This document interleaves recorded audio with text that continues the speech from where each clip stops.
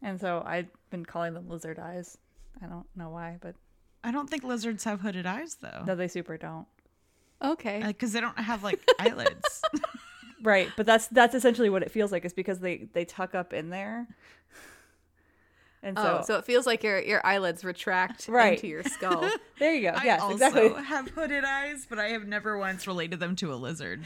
Yeah. Not Well, my here you finest are. moment. I know. Now I'm, like, scarred. Now I don't want to look at my own eyes. Welcome to Lizard Eyes. You shouldn't. Don't look at safe your own eyes. space. Your safe space.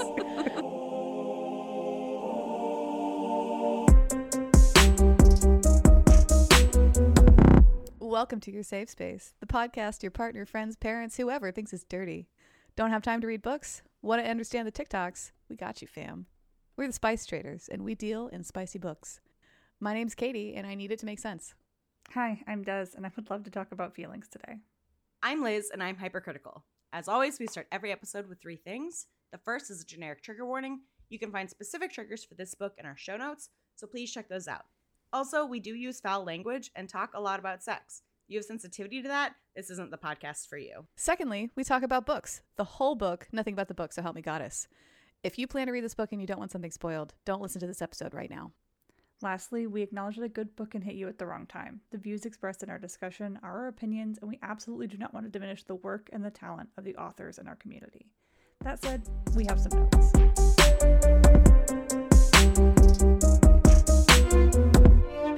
So Liz, what are we talking about today? Today we're talking about High Mountain Court by AK Mulford. The pronouns for this author are she, they, so we will probably interchange as we go through this episode. But High Mountain Court was published in 2021, and it is the first book in a 4-book series, the last of which will be released in June of this year, so it'll be a completed series in a couple months. There are also 3 novellas that are part of this series as well, so it is a big series. One of those novellas is a prequel to this book, and the 2 others happen afterward. So it is a hefty storyline going on in there. It is 354 pages in a physical copy, so we call this a MIDI. Yeah. This particular book is a MIDI. It is a mid-length book. I mean, we sort of talked about this before, but as mentioned, Katie previously read this book and hated it and changed this time around. Do you have any brief thoughts on that before we super dive in, Katie? I mean, I don't know about brief, but Will they come out throughout our discussion? they will probably come out throughout the discussion. But, just to kind of summarize, I think where I've landed is I read this book at a point in our non-podcast launched book club like last year, and it was one of those ones that we had read really close to finishing the ACOTAR series, and this was like big on TikTok, and we were like, oh, maybe this will be a similar type of thing, and it wasn't dissimilar. I think I was so upset because it is very similar to ACOTAR, in that there is a chosen one heroine, there is a chosen one fated mate, and then like chosen family around it. And it's like, okay, we're all going to get together and kick and scream about it until we all finally decide that we love each other. And then we're going to go off the deep end and fight the bad guys. It did feel like ACOTAR light. Yes, it's ACOTAR light for sure. Diet ACOTAR. Like, yes. But I don't even know if that's Diet ACOTAR because there's like just as many books in this series. Right, for sure. But like from reading the first book and like thinking about like the first book of Words Are Hard, ACOTAR. Thank you. I could see some of the parallels being drawn. I can see some similarities and like the camaraderie, and like I can see some pieces. So yeah, I am curious to know if the continuation of the book or a continuation of the series would bring it to ACOTAR levels based off of this first book. I am too, because in this book, the lore that we get is very, I will say, surface level and like recent history. So there's not a lot of like mystery around different beings or different types of beings. And we are also not talking about things that happened 200 years ago in the past. It happened, within the last 20 years. So it's easy to digest in that way. And I think that's primarily why I would couch it as like ACOTAR light. Yeah, that makes sense. Yeah. So But the cover, we usually talk about the cover. This one's pretty Meh. Like it's just a dark reddish burgundy background with like the crest, the mountainy, which is also very ACOTAR feeling. So it's High Mountain Court. So we have this mountain and the stars. So very similar in that visualization. I love a simple cover. I do too. And so I really like this cover because I feel like it reminds me of like an older book that has a very simple cover on it and is not overly complex. So I find it visually pleasing to look at because my brain is not like, what is happening? There's 700 things happening on this page. It's like, no, here's some text and here's some light art. Yes. Yeah. No, I like the simplicity. It was just, again, very much that ACOTAR, like it's the same imagery. Yeah. It's very like meh on its own. I think it would be sharp looking with its 3 other brothers because they all have the same kind of design. Ooh, you know, it's not spectacular. It's not obtrusive. It at least doesn't have Adonis on the front cover. So like that's a win. Let's get into it. Katie, why don't you take us on this journey? Sure thing. So we start with a map, and this is a good map. It has stuff on it, but it is simple and easy to read. There's not too much stuff. Crucially, it is present in both the physical copies and in Kindle. So it doesn't really matter how you read this book. You will get the map either way. The realm that's on this map is called Okrith, which is not my favorite word, but it's unique. And the map is basically a circular landmass with 5 different courts. We've got the eastern, southern, western, and northern, all in the places you would anticipate them being. And then in the middle, we have this kind of mountain range that circles the high mountain court. Very bitter about map. that one map that was sideways, huh? So bitter about it. Yeah. I mean, So doesn't make a mad whole lot about of it. sense. Because why would you do that? Why would you do that? I'm still waiting on an answer. Why would you do that to me? I did like the map is great, and it also I mean it's fine, but I do appreciate that the space that we are given makes sense for the story we are told. Yeah. Looking at you, Gothicana. So I feel like that's something that's important when you're like thinking about a story that you don't realize is such an important component of story writing, which is like making sure that your map, should you have one, makes sense with how much time it takes for you to get to and from wherever you're going. Because if you're like, it will take us 6 months to get there and it's next door, it's like, what are you talking about? What are you doing? But why? So we get the map, but we don't have a prologue. So Des, you're dismissed from this one, or you're excused from this one. Nice. So in the first chapter, we meet Remy, and we immediately find out that she's a red witch, mostly because a cat has started to rub up against her in this inn in which she's working. Being a witch is something that she hides. For one, the King of the North has a bounty on specifically red witches, but we also get the feeling that it doesn't matter whether you're a red witch or not. There are people called witch hunters who will essentially harass you and sometimes, try to hunt you down like bounty hunters. Remy is tending bar, where she and her brown witch companions currently reside. Her companions are called Heather and Fenrin. Heather is kind of a mother type figure, a little bit older, and Fenrin is almost exactly Remy's age, and is described as just being kind of a happy-go-lucky guy. And we get the impression that these 3 move around a lot. Remy, in particular, tries not to draw attention to herself, specifically because she's a red witch and the King of the North is being a dick about people being red witches. We learn that she has sun-kissed skin and dark hair. In the early parts of the book, one of the things I did struggle with is it feels, the conversations between Remy and Fenrir, it feels very childish to me. It feels like they are young, like 12 or 10. And I was like, I'm going to really struggle with this as we get further in this book. And there's supposed to be a love interest because I'm going to feel like a creep. Yeah. It does get better. But in the beginning, I was like, how old are these babies?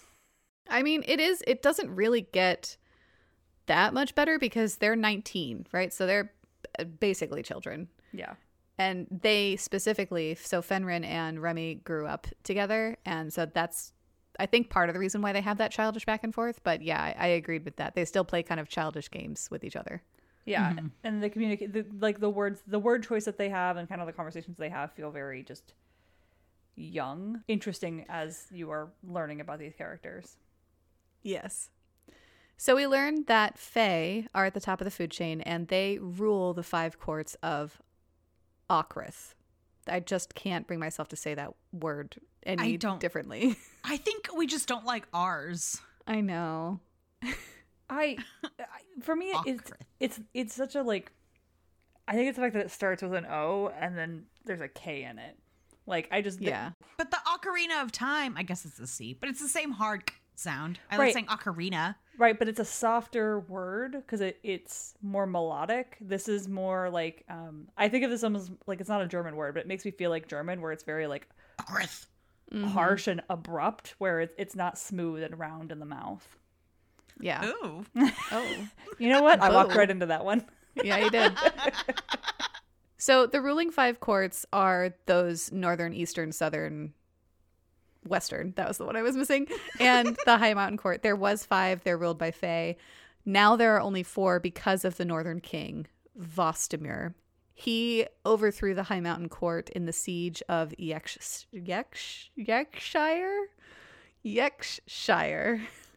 I also didn't like that word. I also hated that. I feel like there were a lot of words that I was like, there was a choice to be made and you sure made it. You sure made it. Oh boy, did you. That is the only good takeaway from the Golden Iron book. That and the like, who the fuck do you think I am? Yeah. That was so good. Who am I? Who am I? Say my name. So at this siege, the Northern King slaughtered all the Red Witches and left them without a native coven. And so any of the Red Witches that were not slaughtered there were basically made to fend for themselves and or became property of the other royal fae. So in this first scene, Remy and Fenrin are washing dishes to keep Remy hidden, but eventually Matilda, the tavern owner of this current place, asks her to help out in the front of house. So Remy brings food to a table of 4 people in the back and immediately feels power in the air.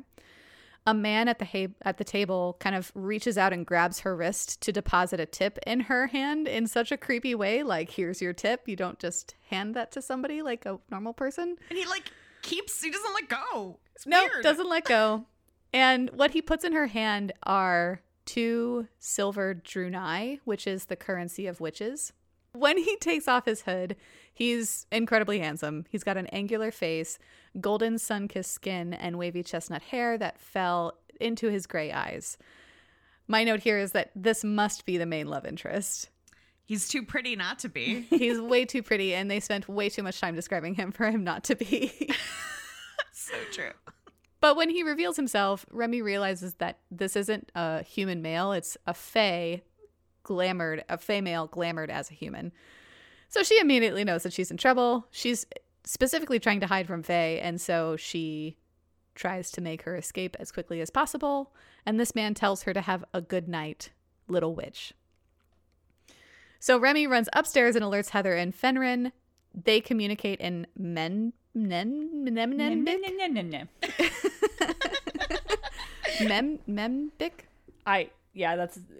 I said mem. Men. Okay, so for our listeners, it's Menenbic. Membic. Membic is how I was saying it in my head. Yeah, Membic. So this is the witch's native tongue, Membic.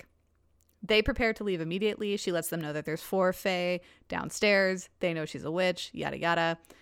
And we learn that they're reluctant to leave because they have just recently fled their past village after Remy had a boyfriend, Edgar, who had discovered her powers and tried to kill her.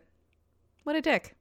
What a dick. I also I feel like they just felt so young. So when I learned about that, I was like, what are you, 2? Like, what are you? Well, and I had a hard time understanding, like, we're told, but I felt like I didn't quite grasp why red witches were illegal. I still don't really understand. Right, like, I get that, like, the High Mountain Court fell, which we'll talk about, and, like, so that was where the Red Witches came from, but, like, why are you specifically now being, like, that didn't make sense to me. Like, enough that your boyfriend would try to kill you? Yeah, I also was not sure, and I have this note later. It's very clear that witches are kind of like, I guess, second-class citizens. Like, they're all kind of hunted regardless of this bounty. And I don't really understand why, because we get to a kingdom later which kind of distinctly says, no, I'm all set. We're going to, protect our witches because we have gardens and we like them. So, like, if we find somebody that's a witch hunter, we're going to hunt them instead of having them hunt our witches. So I don't really understand why the rest of the kingdoms kind of fall into that, like, witch hunt vibe. But except for not but sad. Womp womp. There we go. That one. Sad trombone. Sad trombone. Oh my God. So as Fenrin and Heather are packing their bags, Remy goes to the kitchens and has the intention of grabbing food for them to depart with. When she returns, the four Fae have snuck into their rooms and have bound her companions. Remy lies and tells them that the three of them are related, and that's definitely true, except Heather has pale skin and red hair, and Fenrin is a strawberry blonde with also pale skin. And Remy is, again, sun-kissed with dark hair. So, like, they would have very different dads if that were the case. Not related. Right. We learned that the main Fae male's name, the one that had grabbed her wrist and given her that tip, his name is Hale Norwood, and he is the crown prince of the Eastern Court. The bastard crown prince of the Eastern Court, who has been given a royal title anyway, and he has a reputation for being infamously savage and debaucherous, and he burns towns, taking over villages in the name of his father. My note is, oh shit. Yeah, it's rough. It sounds like he's a real piece of work, but, like, again, kind of one of the things we've talked about is that, like, that's not uncommon for a lot of this sort of storylines. Mm-hmm. But when they were like, the bastard prince, I was like, okay, well, we'll see. We'll see. About that. The book was like, he's real mean and he's real bad. And I was like, okay, well. We'll see. Yeah. I totally believe you. Wink. So in this exchange, Hale somehow knows that Remy is a red witch, and Remy makes a run for it. Friends be damned. She bolts from the inn. Her magic is trying to trap these Fae in the room behind her, but as soon as she's outside of the compound, kind of running into the forest, she runs straight into the prince. He holds on to her physically, telling her that he needs her help. And she takes his dagger out of his boot and stabs him in the thigh with his own weapon and takes off running again. I loved that so much. Yes. Such a badass. It's such a badass. I love this trope of, we've read a couple of books now where, like, the main love interest and the main character get into a physical altercation and the main character stabs the main love interest in, like, a leg. Yeah. Yes. I love it because for so long I feel like so many books were like, the damsel in distress, she's just an idiot, she's just a stupid girl, she'll never figure it out. And now it's like, no, like, they may not be the best at certain things, but, like, they're not an idiot. Like, they'll figure some of it out. It's not the Heir Awakens, like, I'm so hideous and I'm so unimportant and I can't do anything for myself. What could my power possibly be? We'll talk about it as this book moves forward, but I also think this book handled, like, because there's this fine line between damsel in distress and, like, I'm a super powerful warrior for, like, no fucking reason. Yeah. Right. And this book, I think, hits that midline of, like, I'm a powerful, like, independent woman, but I'm not just, like, a master of swordsmanship for fun. Right. So I'm a strong, independent woman who don't need no man, but also train me how to fight, please. Also, please help me. Right. Which I love.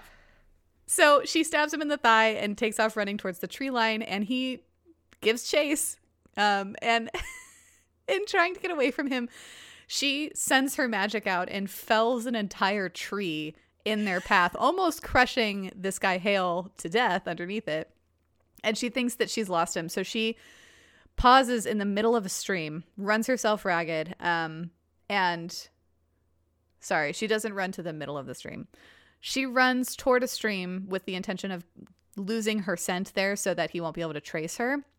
But on her way, she's kind of running herself ragged, and she forgets to basically use her magic to clear the branches in front of her and smacks directly into a low-hanging branch, knocking herself off her feet and eventually knocking herself unconscious, but she's awake for the next couple of seconds. Oh my God. In those next couple of seconds, the prince catches up to her and he tells her again that he won't hurt her. He calls her Red, which I think is unoriginal but appropriate, and I'll allow it. And I'll allow it. My note here is I think I'm already enjoying this book more the first time, or more than the first time I read it. So like this early on, I was like, you know what? I think I'm in.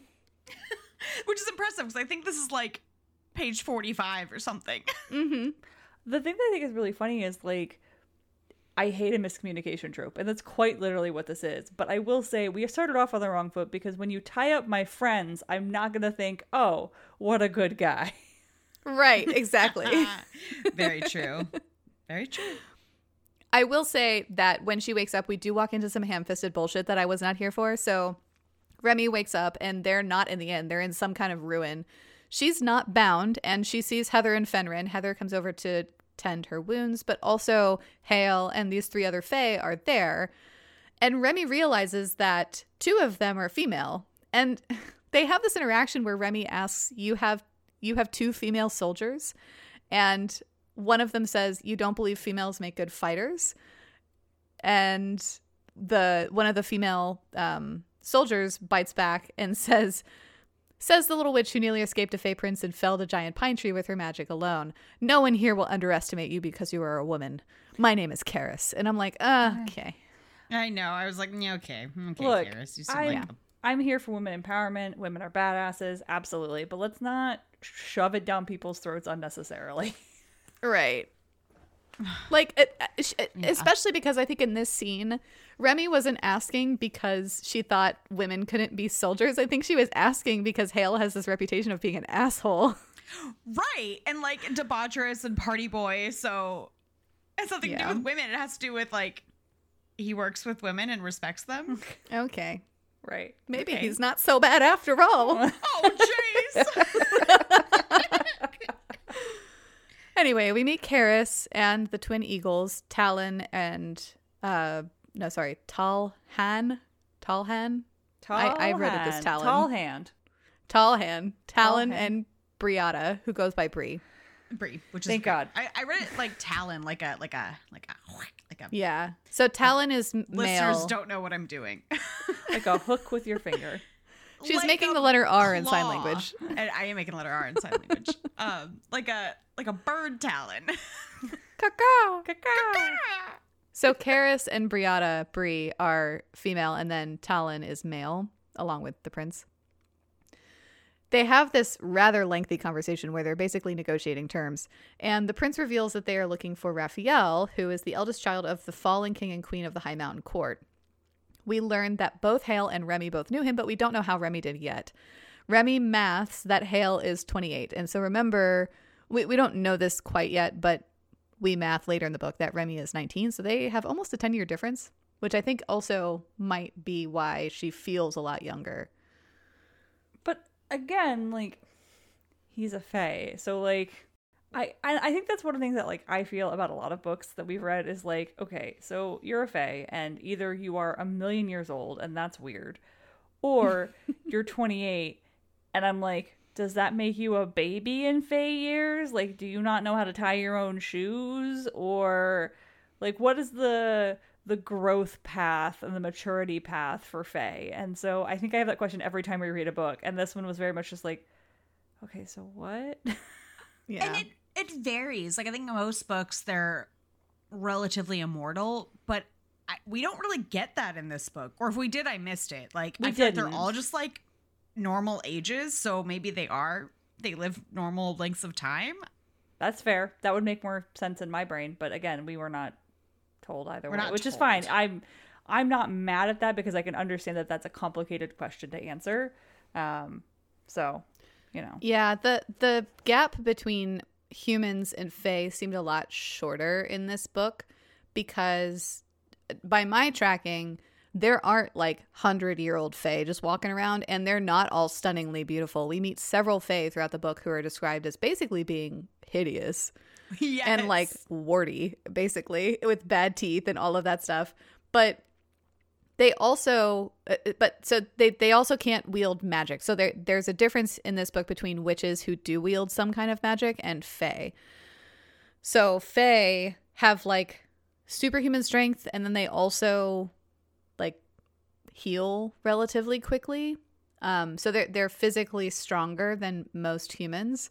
And they can also use something called a Fey Fire. But Fey Fire is really the only part of their, quote, magic that we've ever seen. And it's revealed later in the book that they stole that from Red Witches. What I think is fascinating is this notion of the Fey Fire as we get more into it. Because, like, it basically seems like everyone can communicate via candles or fire. Like, everybody's got some sort of cell phone situation going on. And I thought that was a really interesting mechanic. But it's never really delved into a whole lot. So, like, there's not a lot of explanation on how that magic works. And again, like, that's a very big ask for a book to kind of go into those details. But I did like that aspect of being able to communicate across long distances instantaneously. Yeah, I did too. I like because that too. it cut the kind of ye old miscommunication trope off at the knees. Yes. Yield. Yeah. Oh, yes. And it does give us some insight to like the limits of power, a little bit. So like a little bit more of where the magic system comes from, what it can do, what the stopgaps are. Yeah, the limitations and things like that. Yeah.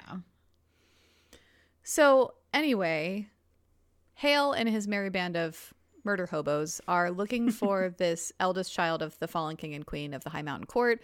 Everybody believes this High Mountain Court to be dead, but the Northern King can't wield the immortal blade, which is something that he stole from that kingdom when he basically sacked it. We learned that the immortal blade is this mythic weapon that can level armies in one fell swoop and kill enemies at a distance without even touching them with very powerful magic. And it's bonded to the family of the king and queen of the High Mountain Court through blood magic. So essentially, anybody who's still living of that line can wield the blade, which prevents others from doing so. And so since the Northern King can't wield the immortal blade, he intuits that he hasn't killed that entire family yet. So we learn through this conversation that Remy also escaped the palace of the High Mountain Court the night of the Northern Kingdom's invasion. The high priestess of the Red Witches, Baba Morgana, pulled her along, so basically saved her life. We don't at this point know what the relationship is between Remy and Baba Morgana or the high priestess or the royal family. Or but anything at all, really. We just know that she escaped. Like, that's right, all exactly. the information we have. Right. Hale and his merry band say that they want to restore Raphael to the throne. But Remy calls his bluff, saying, why now after 13 years? And Hale basically says that submission was a survival tactic. There was no way that anybody could hold a candle to the Northern King's army. And so they basically submitted until there was an opportunity for capitalizing on the Northern King's weakness. Remy still holds a grudge, though. Even if now the Northern King's armies have dwindled. One of the other things that we learn is that the Northern King is attempting to break the blood bond of the immortal blade using blue witches. We don't really know what blue witches are yet. And we also learn that the red witches are gathering. Baba Morgana still leads them despite Remy having seen a mountain fall on her 13 years ago when she fled the High Mountain Court. And this is when we math that Remy is 16. So that happened 13 years ago. She was 6. 13 plus 6 is 19. Yep. Yeah. Yes. The thing that I find interesting as we're going along is we get these sprinklings of other types of witches that are using different colors to divide them. So we know about brown witches, we know about red witches, we've heard about blue witches, and it really made me wonder how many varietals there are. And like, she does cover some of them, and like we learn about some of them later on, but again, it's more just kind of like offhanded. And I liked that aspect a little bit because it made the world feel bigger, and it also allowed things that I think would be covered later on. Like at some point violet witches are mentioned, and I'm like, great, I would love to know more. And it's like, well, maybe read the next book. And I'm like, okay, cool. All right, I hear you. Yeah. See, I didn't like the way that was handled, actually, because we haven't gotten there yet, but we get this like secondary information dump where it's like, this color does this color does this color does this. There's 5, but I'm only going to talk about 4. And then it's like a 1 sentence each. And then it's like kind of talked about. And then we're going to bring up the violet witches. I'm like, so are there 5? Because that makes the 5th one. Or are there more than that? And I I didn't like it. And also one of the witches I think just has stupid powers, and so it bothers me. I will admit I did not like the power delineation between them because it felt very unbalanced. It did not feel. It felt like Lightlark. Like, what the hell is happening? Yeah. I will agree that I felt that as well, but I liked the fact that like I don't think every book should answer all of your questions. I like it when books give you a little bit more to chew on for future books, as long as it's not massive cliffhangery. And I feel like, to your point, like there wasn't enough information as we went along to give us more flavor text for them. It was like mentioned, like these one witches were mentioned once and then never again. Like, well, yeah, and that's what I'm saying. Like, we get this like paragraph about them. And that, I think that's where the Tell Not Show came in, where we get a paragraph like, I'm going to list all the witches, but then we interact with a lot of them. So like, you didn't need to give me that paragraph. yeah. Yeah. I think to that point, we haven't explicitly said what brown witches do, but brown witches essentially are healers and expert foragers. And so that's what Heather and Fenrin are. That's why Heather's healing Remy in this conversation.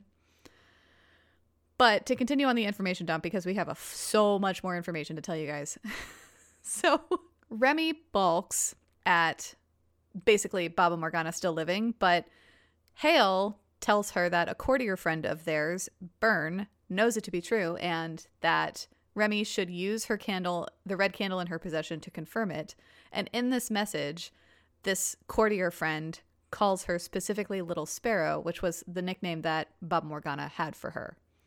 So this, I guess, makes her believe that what they're saying is true. More information dumping. We learn that the prince is not just looking for Raphael, but he's also looking for something called the Shilde ring and the amulet of Alucian. Both are magical objects. The first can protect/shield the wearer, making them indestructible. The second allows the wearer to access Red Witch power. If I don't know if we get it here, but basically they're trying to find these objects to help Raphael retake his throne. So she asks what's in it for her, and he says basically that he will tell her the location of the Red Witches and where they're all staying, but only if she agrees to help him. And she, of course, would like to see basically her real family. Like, her parents are dead. She's pretty sure of that. But the other people who are raising her, Baba Morgana and others. And so, like, that seems to be, like, the main carrot for this stick. Yeah. So she's trying to find, like, she didn't know that there was any material, like, unit of Red Witches still, and to hear that they're gathering is kind of like giving her hope. Yeah. Okay. So eventually Remy agrees to this, and the brown witches are coming too. And they're just kind of tag-alongs. So Remy is like, you don't have to, and Heather's like, no, we come with you, and Hale's like, fine, as long as you don't slow us down. And it's like, okay, well, you could have just stayed back. That's fine. This is fine. They're very aggressive about it. Yeah. So they have this conversation, and then we immediately jump like headlong into they've been on the road for a couple of days, and it seemed a little jarring to me because they are traveling. They're paused on the road while traveling, and Fenrin and Remy are foraging, and it seems very much like we were taken out of one conversation and dropped into the middle of something else happening. And I found that a little bit hard to follow. Did you guys struggle with that? Yeah, and this wasn't the only place that happened. That happened a few times throughout the book. And it was definitely like, it wasn't a deal breaker, but it was jarring every time where I was like, wait, what? Who? Oh, we're here now. Oh. The pacing was weird. The pacing was weird. Like, we would end a scene, and like Des said, this happens a few times. Like, we'll end like at the end of a conversation, and it'll be like, I wake up to a boot in my back. I'm like, when did you go to sleep? Right. Where are you You asleep? were just on a horse. Right. Yes. And this is, in this foraging conversation is when we get that paragraph about the other witches. So we learned that the blue witches had the gift of sight, the green witches made delicious food and gardens grow, the red witches could animate objects, and the brown witches were healers and expert foragers. So we only really talk about 4 there, but we do learn that there are other witches outside of this later on in the book. Remy and Fenrin talk a lot, and Remy kind of ruminates that their group could have had a lucrative foraging business were it not for Remy and the need to keep her secret. And it strikes me here that it's an awful lot of loyalty to ask for from Heather and Fenrin, and I don't really understand why. Like, yeah, she's a red witch, but like, who gives a shit? Well, so the other thing too is I don't understand their origin story together. Like, so I know that Heather and Remy found Fenrir, and so like they were like, yeah, we'll keep you safe or whatever, but I don't understand why there's so much loyalty from Heather to Remy and like how those two met really. So I don't understand where that bond comes from. Also, like the place where they were found, it's not illegal to be a witch. It's just not okay to be a red witch. And so like for them, it's not really a problem for the brown witches to be there, but it's a problem to associate with her. And so I don't understand enough of that bond and why they're risking that. Yeah, and even when we find out like when and kind of what is going, when Heather and Remy meet and kind of what's going on there a little bit more, we still don't get the full story of where Heather came from. Right. And who she is, right? Because later on in the book, it's not giving anything away, but she has conversations with Remy, and Remy realizes that she basically knows nothing about Heather before her life together with her. Mm-hmm. And I'm like, okay, well, that could be an interesting plot point. So this really is it could be an interesting plot point, right? Yeah. Or it could be nothing. It could be nothing. There's no way to know. There's just no way to know. In this scene, we also see one of those childish games that Fenrir and Remy play, where they talk about their mansion in Yorkshire. Basically, they like talk about, oh, in our mansion, what are we going to have? I think we should have XYZ room. And it's a game that they've played since they were 12. And it's painfully clear to me that Fenrir in this scene likes Remy. Oh, it's so painful. It's so painful. And she just has no idea. Yeah, I was definitely like, oh, he's in love with her instantly. Immediately. In this conversation, when Remy and Fenrir are playing this game, Remy has this like sea change mentally where she pulls herself out of this game and she asks, what was the plan? Like, what were we going to do? How were we going to get to our mansion in Yorkshire? Like, were we just going to keep hiding for the rest of our lives? And Fenrir's like, we were just playing again. She's like, no, shut up. I'm tired of hiding. And she says that meant internally, she doesn't say this to Fenrir, but she basically thinks to herself that the High Mountain Court deserves its vengeance. And to me, at this point in the book, that seems like a pretty big task for one lone red witch with like very little stake in this entire thing to take on. Yeah. I understand why she cares, but I don't understand like what about this moment or this meeting with the prince or whatever has made her feel so empowered that like this is going to happen. Because later in the book, she actually thinks to herself like, oh, this is not a real thing. Like, we're not actually going to accomplish the thing that we're setting out to do, like finding the ring or restoring Raphael to his like leadership throne, whatever. So like, I don't understand where she gets this gumption from, and then simultaneously where it goes later on. Yeah.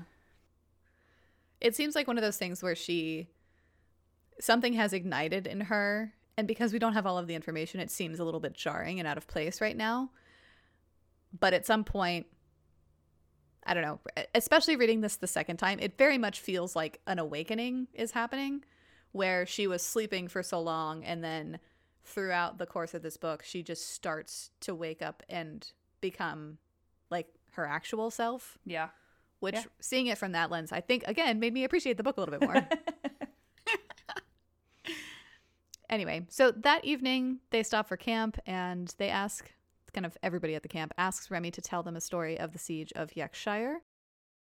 Which, sorry, I just like, it's like, tell us a story of when your whole family was slaughtered. Well, to be fair, they start out there like, hey, tell us a story of the Red Witches. She's like, I don't know any. And they're like, okay, tell us a Brown Witch story. She's like, those are boring. And then they're like, okay, well, tell us something that you remember. And she's like, I'll tell you about the siege of Yorkshire. Oh, yeah, it's okay. That's true. That's true.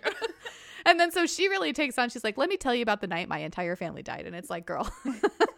Like, okay, then. Yeah. So she starts the story off with Baba Morgana and says that Baba Morgana had the first gift of sight the night of the siege, and that's why she was able to get some of the Red Witches out, including Remy. She led them up a vertical climb up over the mountain while northern archers shot at them, and one hit Baba Morgana through the throat. Once they kind of got to a place where they could rest, Baba Theodora, then the high priestess, invoked the midden brick, which is the most powerful magic any witch can cast, and she swapped her life for Morgana's. And that spell made Morgana even more powerful and able to catch arrows as they were being shot and then hurl them back at their owners. It also made her the leader of the Red Witches in that moment. Which is pretty fucking badass. Pretty fucking badass, man. It is really badass. I also really like the idea of the midden brick, that any witch can cast it and basically trade their life for someone else's. Mm-hmm. That's fucking rad. Yeah. It's so rad. I do wonder if it's going to come up later on. Who knows? Foreshadowing? I don't know. Foreshadowing or fun fact. So Remy tells her story, and then Hale scoffs rather rudely that the Red Witches didn't protect their king and queen, and Remy obviously bristles at this and says that the ones who did died. He presses her about her parents, and she tells them that they're dead. He pushes more, and his soldiers kind of have a weird reaction to this. Like, they're almost embarrassed. They're like, hey, cut it out, man. Like, back off. And Remy continues to be upset, and she's like, oh, okay, so you don't have any hardship yourself. You have to hire other people and find it in others so you can experience trauma. That's cool. You're just a spoiled bastard prince. And he calls her a hiding coward, and Remy stalks off into the night. Which, I mean... Not wrong. It's not wrong. Nope. So she stalks off into the night. She goes and stands by a river and is fuming. And then we get the quintessential, he's not so bad scene. So Karis goes after Remy. They talk to each other by the stream, and she essentially says that the prince is a good guy. They came up through the tower together. I love this, like, redux of Katie's narration of coming up through the tower together. I mean, she basically says, you know, he's a good guy. You know, he's got his own struggles. And Remy asks, you know, are you together? And Karis is like, no. And basically says that Karis, had eyes for someone else, and that she had her heart broken, and that also the prince was fated to someone else. So he had a fated mate, obviously not Karis. And this fated mate thing comes up later on, but it's weird in this conversation because to me, this is the first scene that we have with Karis and Remy alone, and I don't know why they're so close that they feel they can have this conversation. And it makes me think about the fact that we jumped forward so far, that like, and I felt like that throughout the book, where like relationships were formed very quickly, but the book also moved at a pace where I was like, oh, did the friendship thing happen in the black part, like fade to black, like fade to black friendship time? And I'm like, okay. Fade to black friendship time should be more merch. So the fated mates thing in this book is only for fae. It seems like that doesn't happen for witches. It doesn't happen for mortals. And we learned that Hale was fated to one of the princesses of the High Mountain Court who died during the siege. And Remy has a strange reaction to this. Her stomach drops. And then we kind of have this fade to black scene where they go back to camp. Yep. Did anybody have any thoughts about this at the time? Well, Des doesn't know how this book ends, so... I feel like I'm in trouble, like, usually I'm in trouble for not reading the prologue. Now it's like, well, I didn't read the last, like, 30% of the book. So, like, it really is an exciting journey for me. There were a lot of Remy's emotional reactions that I was just like, I know we're getting at something, but I would kind of lose the thread where I was like, why is this your response? Because I don't know all the information, which was fun as a reader because I wasn't surprised by the ending by any means, but these things I was just like, okay, why? Why do you feel that way? I just assumed that they were fated mates and therefore dropped for that reason. So we'll see. I don't like the faces you're making at me. It makes me feel like an idiot. No, you're not. I know. You're spot on. Oh, good. Yeah. Okay, great. You nailed it. Great. Well, and it's like, you're super spot on. And that's why I wasn't surprised because we even, I don't think you mentioned it, but this happens a few times where Heather is like, remember who you are. And she's like, I'm just a witch. And I'm like, okay, you're clearly not. Yeah, okay, Rafiki, we get it. Remember who you are. Everything the light touches. Right. So the next time they're at camp, Remy goes out to hunt with a knife and comes upon pheasants. And her intention is to get these pheasants and add them to kind of the meal pot for the evening. She wants to be useful. Hale comes up behind her and is like, oh, I gotta see this. And he bets her that she can't catch them all with a knife, and she takes that bet. So if he wins, she has to compliment him, and if she wins, he owes her a new bow with arrows. So she does use the knife, but crucially, she uses her magic to kind of ensnare the pheasants and kind of immobilize them so she can just cleanly slit their necks. And I like that kind of trickery that she uses to get around the bet. And in this whole exchange, Hale tells Remy that her magic is beautiful, and she's like immediately self-conscious and also excited. He apologizes for calling her a coward, and she just doesn't know how to feel at all about this entire exchange. I did like their banter together. I did find the way that they were interacting cute and kind of fun. Sometimes it was a little obnoxious, but overall, I did enjoy some of the fun jokes that they had back and forth with each other. I liked how they interacted too. It felt very real to me, where you get some of these fantasy romance situations and you're like, wow, cannot relate. But all of their interactions felt very realistic. Yeah. Yeah, and even though, I mean, much at the beginning that it is a fated mates, we just talked about that, which gets kind of old, they do have a good trajectory. Like, I mean, they're immediately attracted to each other, but it's not that, we're destined off the bat. Like, they have, a normal development of feelings, I feel like, which I appreciate. Because it's not that fated mates in the way of, well, you're forced to be together. Right. Like, instant intimacy kind of thing. Right. We don't have that, which I do appreciate. They actually have that getting to know you. Right. Getting to know all about you. So the group continues on. The witches struggle to keep up, but the Fae obviously do not.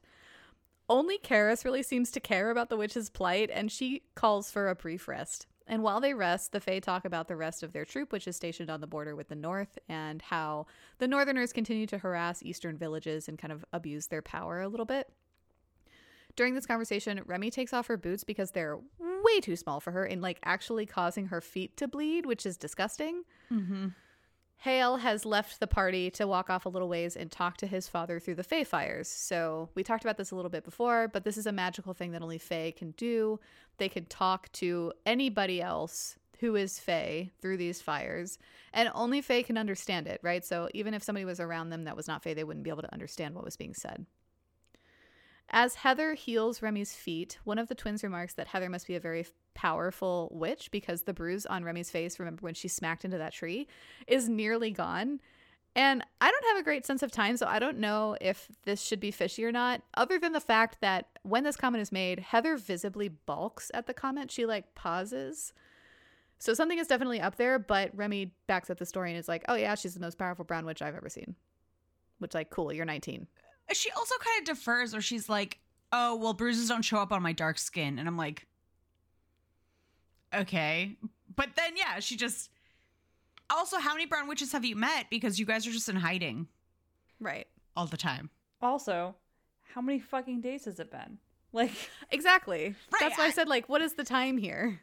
And bruises, I mean, they fade relatively quickly. So, I don't know. Yeah. Anyway, when Hale comes back, he immediately goes over to Remy and starts fashioning her new shoes from a couple pieces of his leather armor and her old laces, which was an incredibly intimate moment. But I've watched Naked and Afraid before, and I just don't believe that these shoes would have worked. And they don't. They fall apart pretty quickly. For me, it's that he's being incredibly delicate with her feet. And wrapping them and trying to make sure that the shoes that he's cobbling together make sense and fit her. And she's just staring at him because she's uncomfortable. And then everybody else is also just watching this happen. Well, so she does say that everybody kind of fell into small talk, but it is kind of an awkward thing. Okay, can I be literally anywhere else, please? Right. Yeah. Yeah. But it's cute. It is cute. I mean, the author does a really good job here of building that physical tension because he's touching her skin and she like gets like the electricity and the buzzing and like is basically frozen in place because she's like, oh my God, he's touching me, like all of those things. And it was well done. I mean, yeah, good build up, good payoff in this book. So no complaints there. Yep. No complaints there. It's pretty great. Yep. So they eventually continue on and come to a town named Guilford, beyond which is a bigger town called New Pond.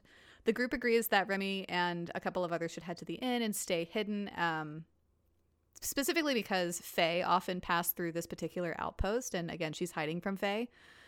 The bulk of the rest of the group will shop. It's kind of like a shopping trip in Dungeons and Dragons. So like people are looking for weapons, people are looking for boots, people are looking for, healing potions and XYZ thing. Obviously Remy needs boots and Hale owes her a bow and arrow. Interestingly, Remy does that thing where she asks how she's going to get new boots when she has to stay behind and go to the inn. And they do that he has a thing for sizes thing, but different because this time it's a fucking woman. Mm-hmm. Which makes way more sense. Because I could definitely find clothes for the two of you. 100%. But could you find shoes? Yeah, girl, I know how big her feet are. Oh, wow, all right. I don't know if I can find shoes for you guys. I don't know about Des, but I could find shoes for Katie. We're not talking about we're not talking about fashion here, right? Like if I needed to find you boots to walk through the forest, I could do that. Yes. I suppose that's fair. And it does. The fact that she's a woman makes way more sense to me because every time it's a man, I'm just like, no, you don't. No, right. You don't have an eye for sizes. You have no clue what size these women are. You Absolutely don't know. not. But I know that Liz has baby feet and Des has slightly bigger feet than me. That's it. It's okay. That's all I need to know. You can say I have giant feet. You don't have giant feet. Your they're feet are like a proportional size to my and a half. body, but they're larger than. Well, you're also the tallest of us, so it would make sense. When they reach the inn, it's Hale and one of the Eagle twins, not Karis. I think it's Colin. For some reason, I thought you were going to be like, it's hailing. And I was like, wait, what? No. It's hailing. So it's Remy, Hale, and then one of the Eagle twins, I think it's Talon, who go to the inn. And Hale poses as basically like a wealthy merchant, and Remy is his newly pregnant wife. And the innkeeper just like doesn't believe the story at all, but like gives them rooms anyway. And when they go into the inn, she quickly signals to Remy that she too is a witch. And Remy's like, oh, cool. Like, we're good. Because even if this woman isn't a red witch, they have like the witch's code or whatever. And so they're not going to give up on this story that is so obviously false. The sign that the innkeeper gives Remy is basically to touch the center of her chest where totem bags once hung. And so this is when we learn about totem bags, which were bags that held important objects. And each witch has one, but they mostly don't hang around their necks anymore. They're usually concealed within their clothing. So Remy's is sewn into the lining of her tunic, for example. So as Hale and Remy kind of wait for the others, I don't know where the Eagle twin goes off to, but he probably fucks off to find rooms. But Hale and Remy are eating, and they have a conversation. She asks whether they are going to the Silver Sands Harbor on the border between the Western and the Southern courts. And Hale hedges, saying that he can't tell her where they're going. And so instead, she asks for his full name, and he gives it, which is this long, many-named name that is not important, so I didn't write it down. And he asks for her name in return, and she tells him that her name is Remy Singer, and he calls her a liar. And her inner monologue confirms it, but we don't get her actual name yet. Nope. But it's not Remy Singer. At the end of the meal, she orders four slices of cake. Actually, sorry, she orders 3, and then Hale says 3, and she's like, oh, I'm sorry, did you want some? 4 slices of cake, please. And gets 4 slices of cake. She has to feed the baby. Has to feed the baby, eating for 2. And proceeds to eat them all. And afterward, Hale is like, my God, can you just hurry up? I have to piss. I loved that scene because he starts, like, they're kind of flirting, and then, like, it's cute, and then he starts getting really agitated, and she's like, do you have to go to the bathroom? Yeah. He's like, so bad. Which I like, love. go. Which is, it's so fun because no one ever talks about going to the bathroom in books. No. This scene was good, except it was so obviously a setup for what happens next, because he leaves and she's alone, and she realizes that there are 2 witch hunters at the bar, and she's obviously alone now. Yep. So there's the 2 witch hunters at the bar, and then there's this father and son that have been eating behind them, and the father, like, they get up to leave, but somehow they tip her chair back and it startles her, and Later, she realizes this was a ploy to make her powers like come out when she's startled. And so when she uses her powers, her eyes and her hands glow red. And this is how the witch hunters know that she's actually a witch and they found their target.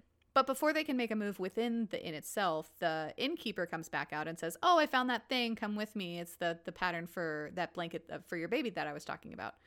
And she basically spirits her out of the inn and tells her to run through the village, out the back, and she'll find a safe place in the woods. She asks whether she should tell the bastard prince where Remy is going. So somehow she knew that that was the bastard prince, and Remy tells her that she should let him know. As Remy walks through the village, she runs into 2 more witch hunters. So the 2 guys at the bar, but crucially the father and son were part of them too. So she runs to the father and son. And then the 2 other guys show up, and Hale is still nowhere in sight. And so these guys proceed to physically assault her to get a bounty, essentially. They beat her up pretty badly, so much so that she vomits up the cake, like kind of onto the street and all on herself. And the most that she's able to do is free one of the guy's belts and wrap it around his neck and strangle him to death. But Hale finally does arrive and beheads the man about to do the same to Remy. And he tells her to run. She does so while he dispatches the other 3, and she just kind of hears them screaming for their lives behind them. She flees into the forest and to a stream and washes the blood from her face, and when Hale finds her, he comforts her. He allows her space to feel her feelings and to feel the panic and be in that situation. When she gets up, or tries to get up, she ends up falling on top of them, and they tumble together onto the ground, and they have a moment. Which was a good moment. Oh, yeah. I liked it. She falls on top of Hale, and she's basically trying to cover the fact that she's freaking out and then also, like, run herself ragged. And she's like, I just have a cramp in my thigh. Like, I just fell over. And he's like, oh, let me help you with that. He starts, like, massaging her, like, thigh, like, all the way up her thigh. On the back. On the back of her thigh where she is cramping. Quote unquote. Until the muscle releases. Which seems kind of orgasmic because I don't know if you've ever had a cramp. They fucking suck. Like, I'm picturing this like a Charlie horse in your thigh and then having this really hot man, like, massage it out for you. Where do I sign up for that? Where do I sign up for that service? Right. I want that service. There's so many moments with Hale that are just really sweet and really hot, and I think the author did a great job of combining just this like really steamy individual with like not intimate moments, but like not overtly intimate moments. Yeah, like this. Well, and I think they're made more intimate by the fact that he is emotionally available. Yes. Like very much willing to be here and like receive her trauma and like work through it with her. Yeah. And then also a little bit of sex. So after this moment, they get up and they kind of stagger back. They hear Talon coming after them. And the way this scene ends is that Remy kind of has like a come to Jesus moment. She's like, I have a bashed in face and I stink of vomit. Whatever fantasy is swirling in my head right now is a delusion. And I'm like, whoa, reality's a bitch, huh? It's better than having sex next to a dead animal. That's true. True. And I also really appreciated that moment because, again, a lot of books like I always hate when we're tromping through the forest and it's been weeks in the forest and then they make out and I'm like, none of you have brushed your teeth or bathed. Right. So I like this moment where she's like, that was really hot. Oh no, that was only hot for me because I'm revolting. I'm running on adrenaline and I panic. Need a shower. Yeah, I need a shower. So the entire group leaves the town immediately. They continue walking into the night along a path by the ocean. It's so dark that they can't actually see it, and Remy has this whole internal monologue about wanting to pause and light a candle next to the ocean for the full moon, but and she has always wanted to see the ocean, but she can't physically see it, so like this is the next best thing. But Hale says no. And so essentially she's like, you know what? Fuck you, buddy. I came onto this mission of my own accord. You don't own me. I'm not your servant. I'm going to do what I want. So she goes anyway, and essentially Hale stops her by physically getting in her way, and everybody else is just like, nothing to see here. We'll catch you later. We'll see you along the path. We'll leave you two alone. And so alone, they kind of have this very heated with both what has happened earlier in the day, and then also sexual tension argument. He laments that she almost died, calling her by her name for the first time instead of Red. But then he covers it by claiming that, yeah, it would be inconvenient to find another Red Witch. And Remy's just like, cool. Awesome. That's a super shitty thing for you to say. And she's like, well, that would suck for you. And she basically turns around on the path. And she says that one day she'll see the ocean. One day she'll feel as mighty as those giant waves. And she basically tries to swallow the tears that she says are threatening to destroy her. Poor baby. That made me so sad. It also made really me crumbling. Because you just wanted to see the fucking ocean, you asshole. Right. Right. And I don't understand why he was so vehement about her not seeing the ocean. It was specifically because they're like the ocean was up along like.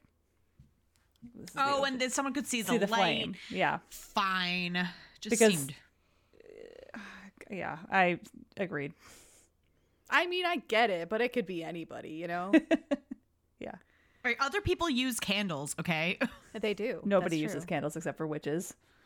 Only Red Witches, the illegalist of all witches. Everybody else uses electricity. So the group stop for the evening at an abandoned cabin and they sleep. At some point, Remy wakes up and goes outside to do this kind of full moon ritual that she wanted to do by the ocean, but now she can't because Hale is a fun monster. Or what's the opposite of a fun monster? A fun thief? A wet blanket. There we go. A wet blanket. He's a wet blanket because Hale's a wet blanket. So she lights a candle and then we find out what's in her totem bag. She has a fledgling raven feather, a piece of red string, a snail shell, a stick of cinnamon, and a pressed white flower. During the ceremony, she talks to her mother. She talks about her life, her companions, about killing a man, and she kind of wonders aloud, I'm not sure if you would be proud of me or what I've done with my life. And she tells her that she misses her. And in response, she hears a murmured memory say, never let anyone else tell you who you are, Remy, not even me. No one decides how you shine but you. Which I just really like that quote. I really liked that quote. It made me feel all tingly. After Remy comes back from her moon cycle ceremony, she finds Hale keeping watch. He finally tells her that they are going to Retmore in the Southern Court and that she should train her magic because she could be a really fearsome warrior if she learned how to handle a dagger and how to, use her magic in a more effective way. She says that she's on board because she doesn't want a prince to save her. She wants to save herself. And girl, yes, I can get behind that energy. Yes, love that. At the end of the conversation, Hale starts to maybe apologize, but she cuts him off and she's like, you know what? I think I'm tired. I'm going to go to bed.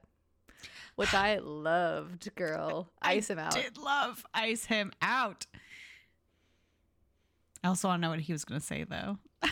I don't like that because, like, if somebody is trying to atone for their actions, I kind of want you to, like, I wanted her to let him. Like, you don't have to forgive him, but, like, let him gravel a little bit. Yeah, but I do think that, like, you need to be in a space to hear it, or else it's also not fair for the one atoning. That's fair. Yeah, that's fair. Also, I mean, I just love the energy of making him sweat. Right. And also that. We just want to be vindictive. Because this is, like, still within essentially the same day, right? Like, maybe sit with it a little longer. Right. Like, it did just happen. Yeah. So they continue on to Retmore, and over the next couple of days, we have, like, this training montage with Bree, and Bree is training Remy how to fight. So that's basically it. I mean, we could get into more details about what they're fighting with, but it doesn't really matter.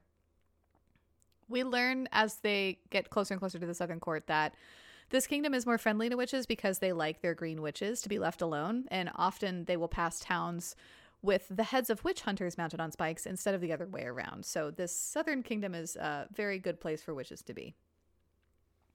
On their way, they come upon a prayer tree, which is a giant tree covered in red ribbons hung by the living to commemorate the dead. And they all make an offering. The Fae pray to their gods and the witches pray to the moon goddess. Remy thinks about how she met Heather. We don't get a lot of details, just like that she's grateful for her. But essentially, she says the last of the red witches fled or fell, and Heather was there and took her in. She was 7. Remy prays an ancient prayer from the main temple of Yorkshire. It's a forging moment where Remy again thinks about all of the horrors that have befallen her and Fenrir and Heather and the countless of other people whose ribbons are hanging on this tree. And she knows that something must be done. And she feels that she must be the one to do something about it. Later, as they make camp, Hale reveals that the heir of Saxbridge is holding a tournament in Retmore where a very special ring will be the prize. This tournament is a poker game specifically. The plan is for the witches to be marked as slaves of Hale so that he can protect them, essentially. And we learn that specific to red witches, the Northern King allows each royal to own one singular red witch without, like, incurring his wrath or whatever. Which, like, don't own people. Don't own people. Don't own people. I don't know. Seems pretty straightforward. I don't know what to say. I know. I felt the same way. So I will say, like, later on when we get to the whole, like, fake owning people, that was kind of hot. But like, I did like that. But don't own people. But also consenting adults, right? Like, yeah, very that. Right. Very much. So they all go into this arrangement knowing that it's just a ruse, like nobody really owns anybody. But there is this concept of other people owning other people in this place, which is concerning. Yeah. The way that specifically Hale marks Remy as his own is that he gives her a witch collar, which is basically a simple necklace with the sign of his house on it. It's the Eastern Kingdom sign. And she puts it on for them to go into town. And then the other two brown witches are really just treated as servants. They don't need to be marked as slaves. It's again because red witches are kind of sought after. That collaring moment was kind of hot. Oh my god, it was so hot. It was really hot, and it like gets hotter. I really like it. So good. I was here for that color. Yeah, same. So it's in this conversation when they're talking about the plan where Fenrir's health comes up. He has a really bad cough and is clearly unwell. And I think it's Karis that points out, she's like, yo, you don't look okay. Are you good, fam?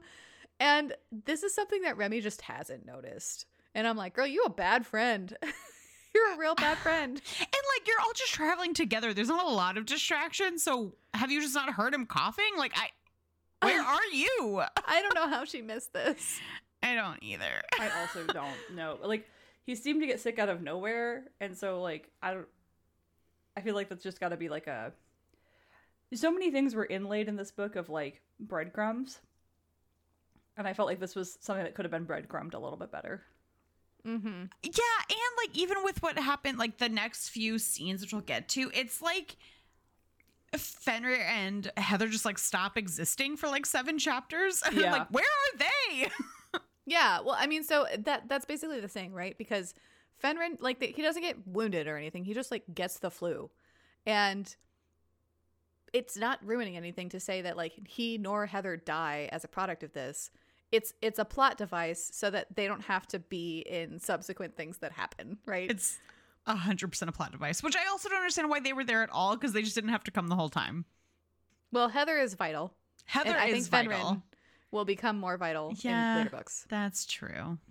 So they arrive and they're at this inn kind of as themselves, right? So Hale was glamored as a human male before, but now he's taken his glamour off and he is embracing his role as this debaucherous, infamous prince, right? As are the rest of his crew. They're pretending to be drunk. They're pretending to be kind of overly enthusiastic. And when they arrive, the innkeeper is basically falling all over Hale, like, oh, anything you need, we can get you whatever. And this is when it becomes clear that being someone's red witch means more than just being in their service. It means like being in their bedroom service, if you know what I mean. And so Remy's like taken off guard. And I'm like, you guys couldn't have had just like a conversation about this. I know. I feel like it's almost better not to. I did like how flushed out she was like, excuse me, what? It's right, like, I'm doing what fucking, now? excuse me? Yeah. We're like, I agreed to be your owner, but what? Or to be owned by you. But okay. I didn't know it was owned by you, if you know what I mean. Oh, but then she commits. Girl, she does. And it's she's so taken hot. off guard and she's like, Oh, actually, this is convenient for me because I've wanted to touch you 7 ways to Sunday since, like, I met you. And now I can touch you all I want. Right. Yeah, it's so they're, like, steamy. all over each other, and it's so delicious. It's so delicious.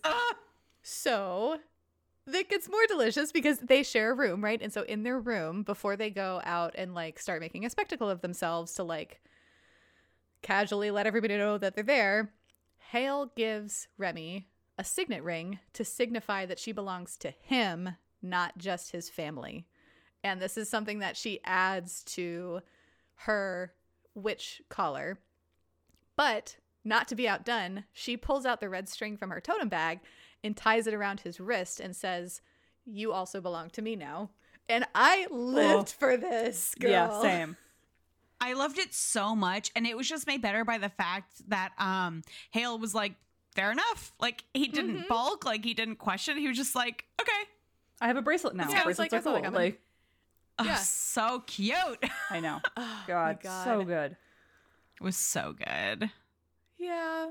So Remy gets dressed to go to lunch with the Saxbridge heir, and before they go out, she goes to see Heather first, and Heather tells her, you know, that they're staying behind because Fenrir is, like, really in a bad way and she's taking care of him, but she'll be fine with these 4 Fae warriors around her, she's sure.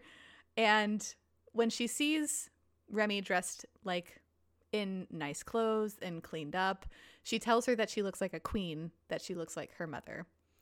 And my note is, do you see what I see? The obvious answer from Des is no, because she didn't finish the book. But Finish the book. Okay, look. Even I picked up on that. Okay, great. That's good. It was just so, like, I like how the author did it, but it wasn't subtle. It wasn't subtle. I mean, so, like, this wasn't subtle, but the rest of the book leading up to this has been subtle. Like, I didn't really get it going up to this. And even there are more things that she kind of laces in beyond this. And so I think that they just did a really good job. Yeah. She does. Yeah, they do an amazing job. And the thing is, like, even in this, I think one of the great things about books, though, I don't know if we really talk about a whole lot, is, like, even if I see the plot point coming, the way that we get to the point that I already know is coming is important. Yes. And I don't mind if I guess it, if we get there. Right.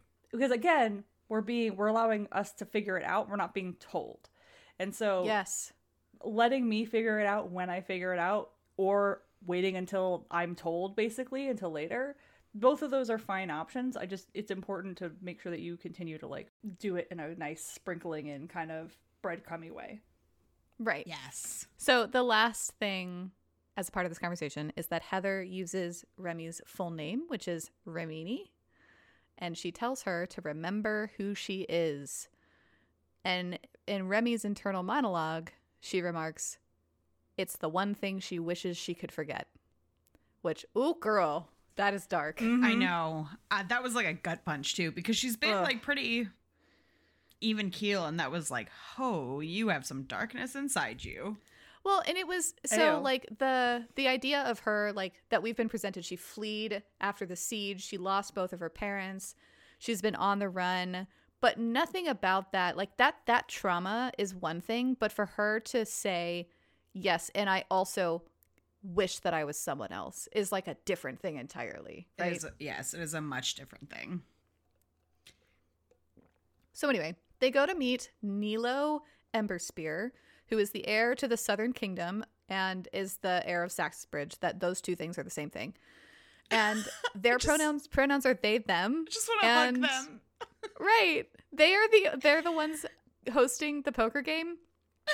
And this person is such a bookworm. Like, they have the opposite kind of trope with their mother, the queen, and them, where the queen is the one that's, like, debaucherous and, like, irreverent and not logical or, like, a good leader and just, like, kind of wasteful. And Nilo is the one that's like, please, no new friends. I just want to be left alone to read my books. But they are, like, expected to do these things, like host a poker tournament with a ancient relic as the prize. And so that's what they're doing. And I love during this conversation, or whenever they meet up with Nilo, Hale says something to the effect of, like, thanks for meeting me here. And Nilo's like, it's fine. It serves as an outing that I had to do anyway. Yeah. Yes. Like, they're expected to do, like, so many of these, and this was an easy one that they could just be like, oh, okay, that counts. Great, let's do that. Excellent. Let's mark that one off. So after they eat, Karis asks Remy to dance, saying that it will give some of the other nobles something to talk about. Let's give them something to talk about. Something to talk about. Sorry. She and Remy dance, and Remy basically says, I don't know how, and Karis will be like, that's fine, I'll lead. I'll show you, it's fine. She admits, Karis does, that she grew up in the Southern Kingdom, as did her parents, even though they are Northerners by blood. And she says, it's a long story. I'll tell it to you some other time. We don't get that story in this book. We don't get it. So they dance, right? And I guess it's a little bit of a spectacle to see. I don't know if it's because they're both female or if it's because Remy's a red witch and Karis is part of Hale's group. Something about this is like scandaloso. And so at the end of it, Bree comes over and she's like, it's time to train. Let's make a spectacle. Come on. And so they start training and end up acting like a bunch of kids, wanting to be noticed. They're playing more than they're actually training. They spar, and at some point, Bree and Karis have like Remy cornered, but Remy uses her red witch magic to push them into the fountain. And she's like laughing over them like, ha, ha, ha, ha. And then they pull her into the fountain too. And so they're just making like a spectacle of themselves, which at first I was like, oh, come on. But at the end of it, I was like, that sounds like a lot of fun. Yeah. Yeah. I would do that. And it seemed like such a, because I had the same thing where I was like, okay, we're just fun. Okay, fine. But then it's also such a powerful moment for Remy because she has this, like, wow, I used my power and, like, no one screamed, no one ran away, no one's trying to murder me. Right. Like people like me. Like, this could be really nice. Yeah. Yeah, I don't have to hide who I am. It's that, like, metamorphosis that you were talking about, Katie, earlier. Like, it's the shift in her, and it's part of, I think, a very key part of her shift towards growing to be who she is. Mm-hmm. Yeah. Accepting who she Coming is. into her true self a little bit. So Hale comes over and is basically like causing trouble. And they're like, sorry, Dad. And he's like, okay, well, let's go walk around the garden so we can dry off a little bit because I don't want to have to pay to get the carriage cleaned. And so he takes Remy's arm and they go walking together. He is basically like, you're avoiding me. And she's like, I don't know what you're talking about. I'm right here. And he's like, you know what I'm talking about. You haven't looked me in the eye since we fought on the beach. And she's like, fine. And looks him in the eye. And he is like, hi. Like, as soon as she looks at him, he just goes, hi. It was really cute. It was really I cute. know. I really like Hale. I do too. Hi. I think Hale might be one of my favorite, like, love interest people. Yeah. Because his personality is simultaneously very hot, but also, like, funny. And those two things are woven together very well. And he's not toxic, like, at all. Like, he's No. just like, Feel hi. your feelings. Like, Feel your feelings. I'm here. Right. Feel your Which- feelings with me. I mean, and we all love the morally gray, like, somewhat toxic bad boys. But it's Right, nice. yeah. It's just like, I have no negative things to say about Hale. I know. So, speaking of no negative things to say about Hale, he does apologize to Remy, saying that he was just really scared and that he took responsibility for her life and felt like he had let her down and all of these things. But they're still kind of dancing around this issue because even though he says that she means more to him than just being a red witch, like this asset, she doesn't really know where she stands. She doesn't know what more means. She even has this internal monologue that's like, what does that even mean? What is more? What does care about mean? Like, she's dissecting the words like, I know every single one of us have done before in our entire lives. 100%. Right. And they almost have this moment where they end up kissing, but they are cock-blocked by Karis, who's like, let's go to the bar. Who knows that she's cock blocking? Oh, yeah. I swear 100%. she knows. Ugh. Yeah. So after they go kind of bar hopping, they make their way back to the inn, and Hale eventually takes the couch, giving Remy the bed to herself. And they have this kind of exchange, and he's like, it means more to you than it does to me. Like, I sleep in this all the time, or more often than you do. And she's like, oh, you know what? You're right. You take the couch. I'm good. But she also has this, like, orgasmic reaction to laying in the bed. And so Hale's sort of dozing, and she, like, lays in the comfy bed and is like, and he kind of wakes up and is like, that good, huh? And they have this really cute banter about, like, do you want me in the bed? Mm-hmm. The feeling that I could equate it to is, you know, when you like have freshly showered and you've got freshly shaved legs and you get into a fresh, clean sheet bed. Yes. Oh, it's I like feel like an otter. I feel like an otter. Wow. I do. Okay. I don't know. I feel like that's how otters feel when they swim. I'm all slick. Okay. Your face. Okay. That's what I feel. Yeah, I don't know if otter is all the direction slick. I would have gone. It's a great comparison. I don't think otter is the feeling that I get. Well, it's not the feeling I get because it is very orgasmic to me, and I just don't equate otters with orgasms. Yeah, That's same. just me personally. Well, my bad. I want to read about beaver shifters, so I guess it's pretty close to otters. No, your thing is cute. It's just we were going in a sexy direction, and you went in a cute direction, which is kind of par for the course for you, honestly. It so is. Wow, what a journey. Okay. The next day is the poker game, and they arrive, and we learn that the Northern King's son, his name is Renwick, is playing, as is the Western Princess Abelina and her cousin Delta.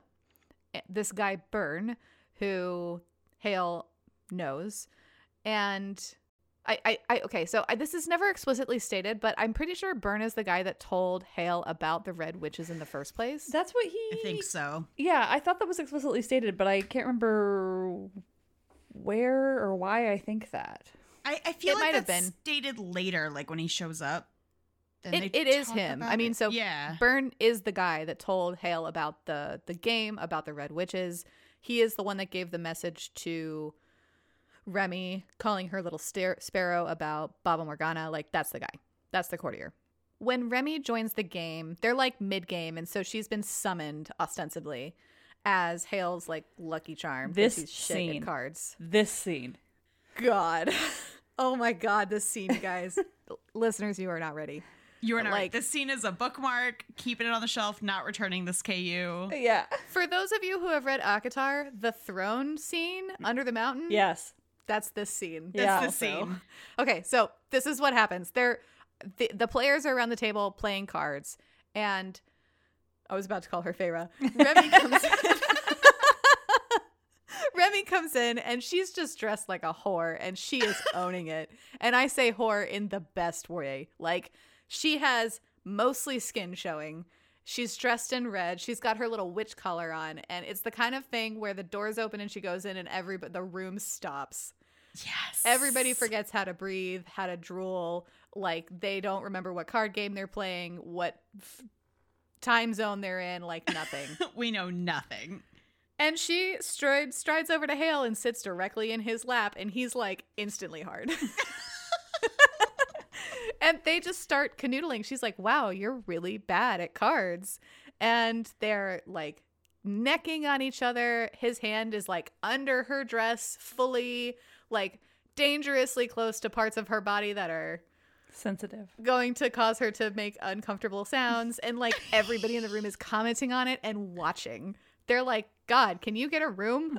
Or, man, she's gorgeous. Where did you find her? Yeah. Can we bet for her?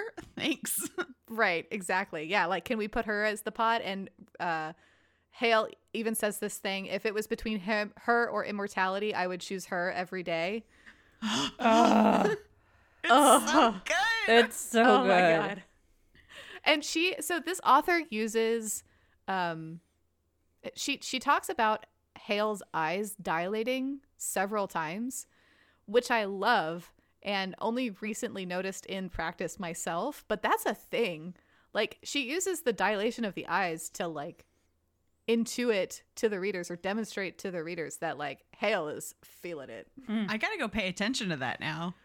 Pay attention. Look into your husband's eyes when you're like doing it. It's I so can like big. picture it. Okay, I am so ready. Yeah. I gotta go test that. Are we almost done here? I gotta go. Experimentation. Okay, Elizabeth. Please report back. I was gone all weekend, guys. He didn't come with me. But So, but he will. All right, let's move on so Liz can get laid. Anyway, so it's clear that Hale isn't going to win. Renwick, the Northern King's son, the Prince of the North, is winning. And he is also the one that's like the most disgusted by this display. Byrne is like, can I watch when you guys do it? And Remy's like, I bet you, I knew you were the type that would watch. And he's like, oh yeah, but I wouldn't be watching you. So he's super into Hale, which I just love that dynamic. But because Hale is shit at cards and he's not going to win the pot or win the ring outright, they decide to enact their plan. So Remy can feel the ring's power. She knows that it's authentic. She knows that it's the Shilda. Shilden? Shildir. Shilde is what we said earlier. Okay. She knows that it's the Shilde ring. She can feel its power even though it's on the table and like she's not physically touching it. And Hale gives her the high sign and basically she kisses him full on the mouth and he takes that opportunity to lift her up onto the table and they just start going at it. Well, and what even is the high line? sign, it's her whispering loud enough to be heard, I need you inside me right now. Oh, yeah. Well, so here's like, the thing. That's the sign. So I thought the sign was him saying, like, let this be the last hand. That was It is. But then her sign to like, let's go. So I don't know. For me, the way I do it, I picture that they didn't have a sign for her to respond with. She just chose that line. Which I thought, that's also how I got it. But that was how she got him to put her onto the table. right. Because I think the goal was to like be on the table. Got it. Yeah. Okay. For me, I was like, I just wanted him to have like I wanted him to snap. And I feel like this was that, but also like calculated that. So Yeah. It was. Yeah. 100%. Because the goal was for them to like disrupt the table. which Yeah. they did. Oh, they super did. And the room just erupts in chaos. They're like, oh, God, come on, Can we please. not? Just, you gotta leave, man. Come on. Also, we didn't mention it, but Nilo is just in the corner still reading their book. Oh, yeah. Nilo is definitely there and not participating. Because they have to host this party. But I love the like, okay, you're done here. Like, go. Yeah. You're drunk. Go home. And so they do. They leave. But in that kerfuffle, they switched the ring for a fake. And so they have stolen the real ring and proceed to flee the wheel wing. The wee wing. Wav. Wav. So they head back to the inn and they prepare to leave immediately. But when they're in their room, Remy and Kale. I wish his name was Kale. So leafy. When they're in their room, Remy and Hale kiss again, essentially giving into their lust for each other. And he like picks her up from the back of her thighs, like pushes her against the armoire, and they're going to like go at it. Except they get interrupted by Byrne. Oh, they get caught like, by Byrne. You might want to hurry up. They the way that this comes about is also really steamy. So like they get back to the room and like Hale is changing. He takes off his shirt and he goes to like finish getting changed because they have to like leave.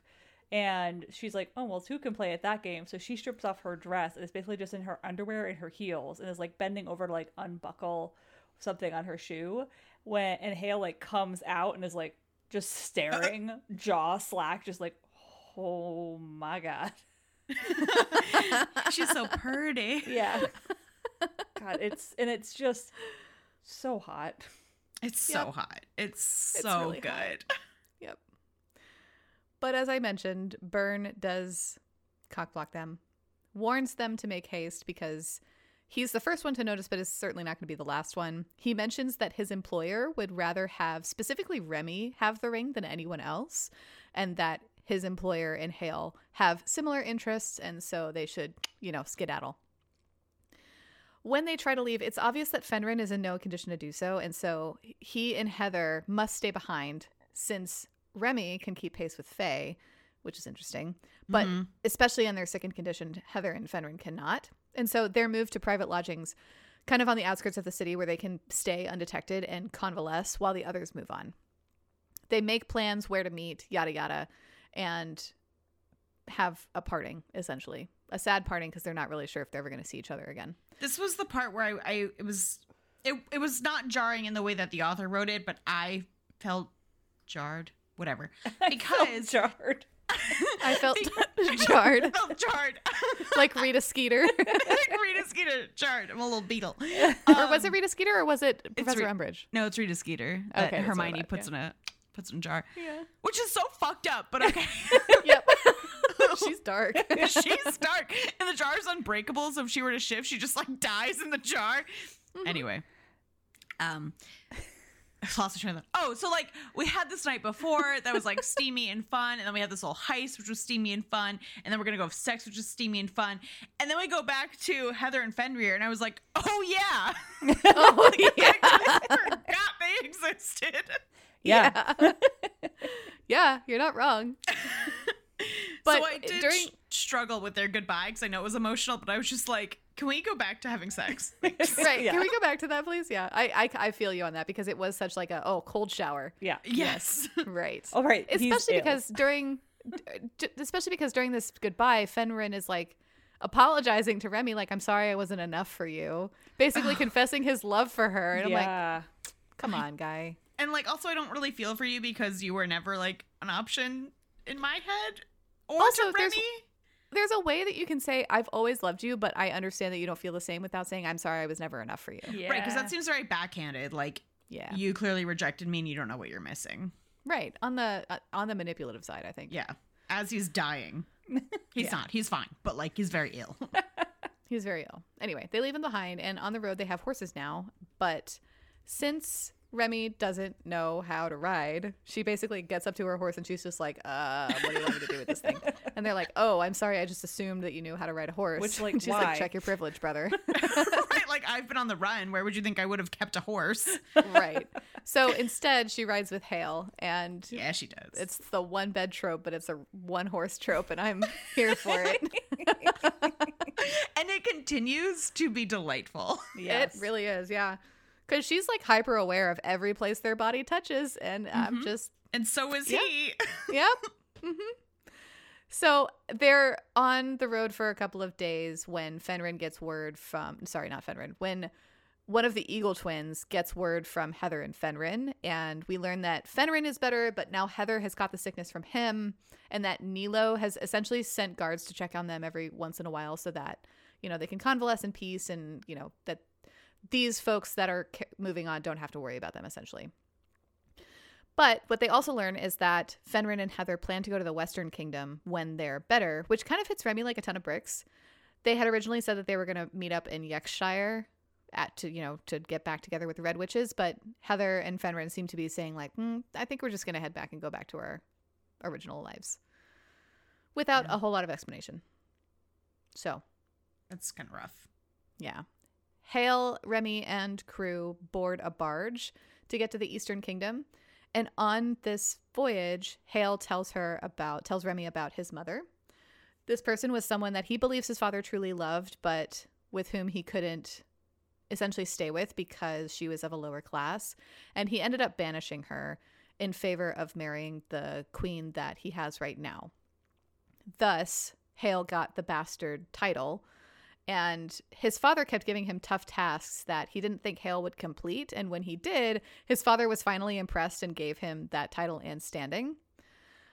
But it's this very fraught relationship because his father doesn't want Hale spending time with his mother at all. And Hale feels some kind of guilt about that. And Remy encourages him to go see his mother because Remy's perspective is that his mother is always going to love him and she just wants him to be happy and successful. As a part of this conversation, Remy offers to join Hale permanently after this, thinking, and this is where she thinks in her head, like, we're surely doomed and I'm going to need protection after this. Right. So, like, this is as good a plan as ever. I love her realism throughout this, where she's like, cool, I'm here for this plan. It's not gonna work. No, yeah. Right. That's what I was talking about earlier, where, like, she, like, had this gumption of, like, I can do it and we're going to do this. And then, like, well, we're not going to do it, but at least I'm going to be with some protection. Right. And even knowing where this book ends, I'm still not sure. I think this is probably her inner saboteur being like, yeah, there's no way this is going to work. You're going to have to find a plan B. And I think that's where this plan B came from. But yeah, very weird. So the last thing that Hale says is that he will have to act differently when they reach the city of Windreach, which is the capital city of the Eastern Kingdom. And that specifically, he doesn't want her around his father because he'll see them and know. And she's like, know what? And Hale says he'll know that I'm not pretending and that I care about you. And then he just walks away. Right. And I was like, I'm sorry, what? Could we just 1 second? Come back. And she's like, can we just sorry, you just dropped a bomb on me. You dropped a bomb on me. Yeah. But they don't talk about it anymore. I did like that about Hale because like she's done that to him a few times. Yeah, that's fair. And she's just like, okay. I also think that he's kind of operating under the thing of like, yeah, you gotta know at this point. Like, he's not hiding it. It's not a secret. He's not hiding it. No, and I think he's like really never been hiding it. But I also can't tell if he thinks it's reciprocated or he walks away because he thinks it's not. I also have that question. Okay. I mean, so I'm operating, especially reading this twice, that he absolutely knows from the day that he met her. And so he's just like, they're having a conversation with each other that's subtext to this that neither of them are acknowledging to the reader right now. That they both love each other. Yeah. Right. Or at least want to bang. Right. Okay, so let's get to that subtext. We're almost there. So instead of going with Hale and the Eagle twins to the palace, Karis takes Remy and they go and stay with Karis' sister.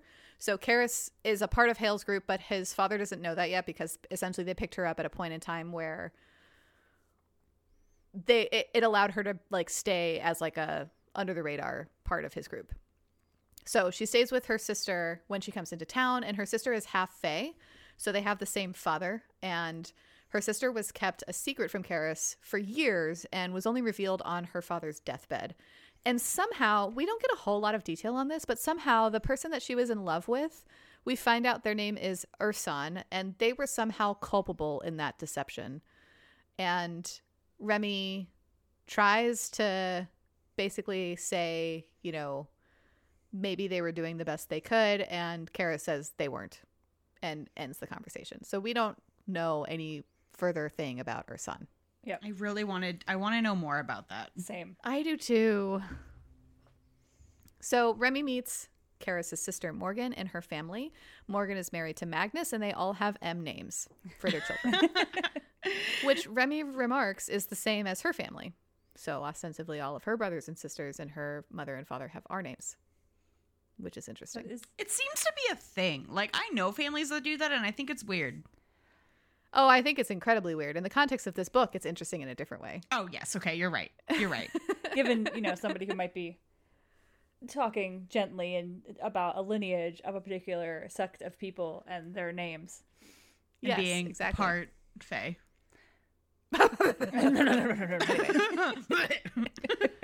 So during dinner, they're all having like family dinner, and a herald comes to the door and essentially announces that Karis and Remy are expected to be at a ball the next night. The king knows about them and is very eager to meet, specifically Remy. So Karis tells her that, the poker game was all about flaunting who she was and like her power. This will be a completely different game. They will be trying to hide her as much as possible. One, because she's a weapon, and two, because she's important to Hale. And Karis tells Remy that Hale will likely ignore her the entire night. And so Remy's basically like, well, I guess we got some shopping to do tomorrow. We don't see the shopping montage, sadly. I know. I wish we did. I want to see them go shopping together. I know. So the next night they go to the ball, and before they kind of enter, Bree meets them and gives Remy a dagger of her own, which is this beautiful thing, finely crafted, jeweled, all that kind of stuff. And she hides it beneath the folds of her dress.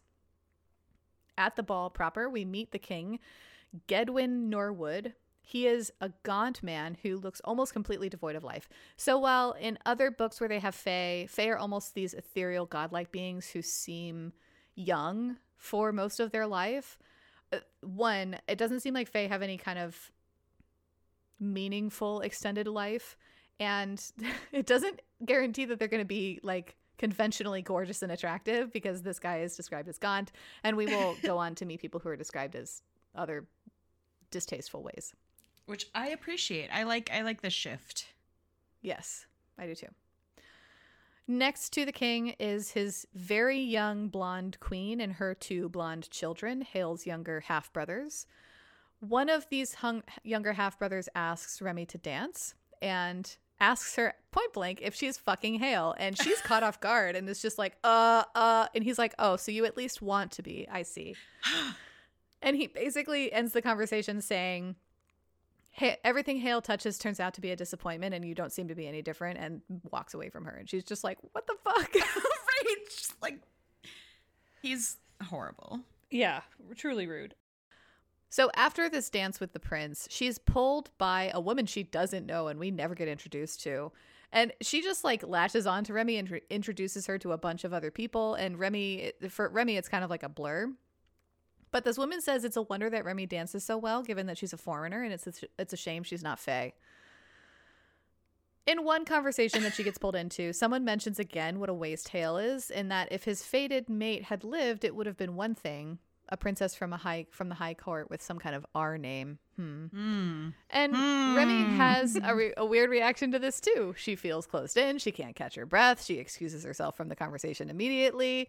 And as she steps out to the balcony for air, there's this kerfuffle in the main room where some northern soldiers had come in, and they dump the heads of western soldiers at the foot of the king and demand that the king of the east abandon a town on the outpost where Hale's group is based, or that they will face the same fate, essentially. So I laugh because this would be horrific, but I just picture someone coming in with like a duffel bag of severed heads and being like, whoop, and just like letting them rain out, because I can't picture how you transport all of these heads.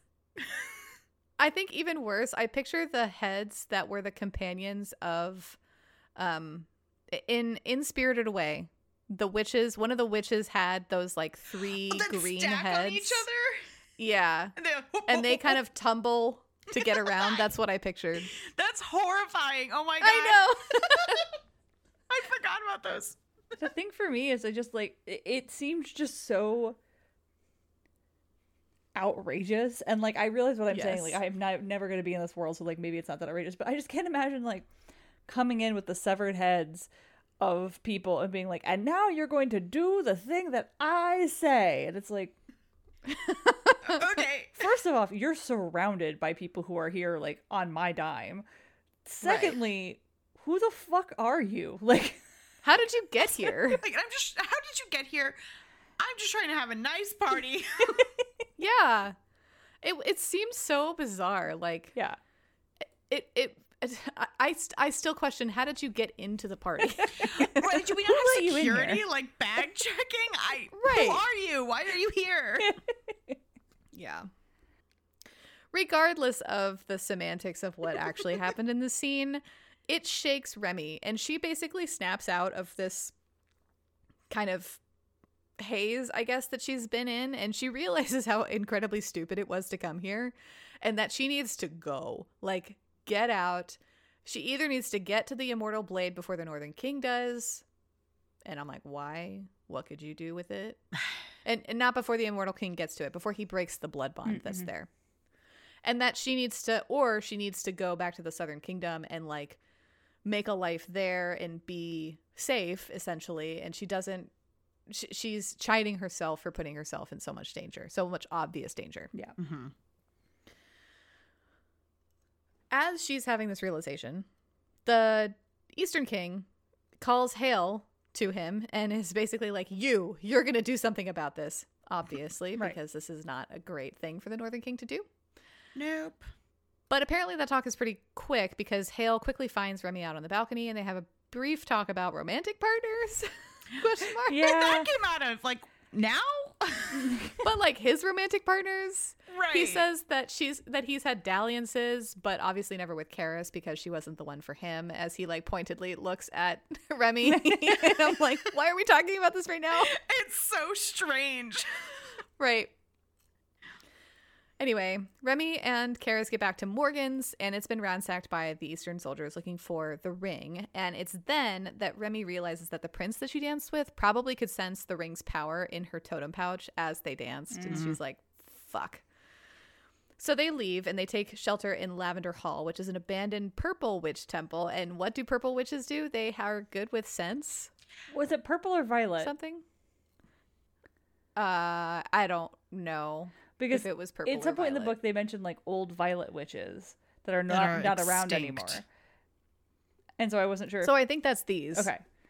At this point, for the violet record, witches. I am out of notes. So Okay. I'm This learning. is all new information for Des.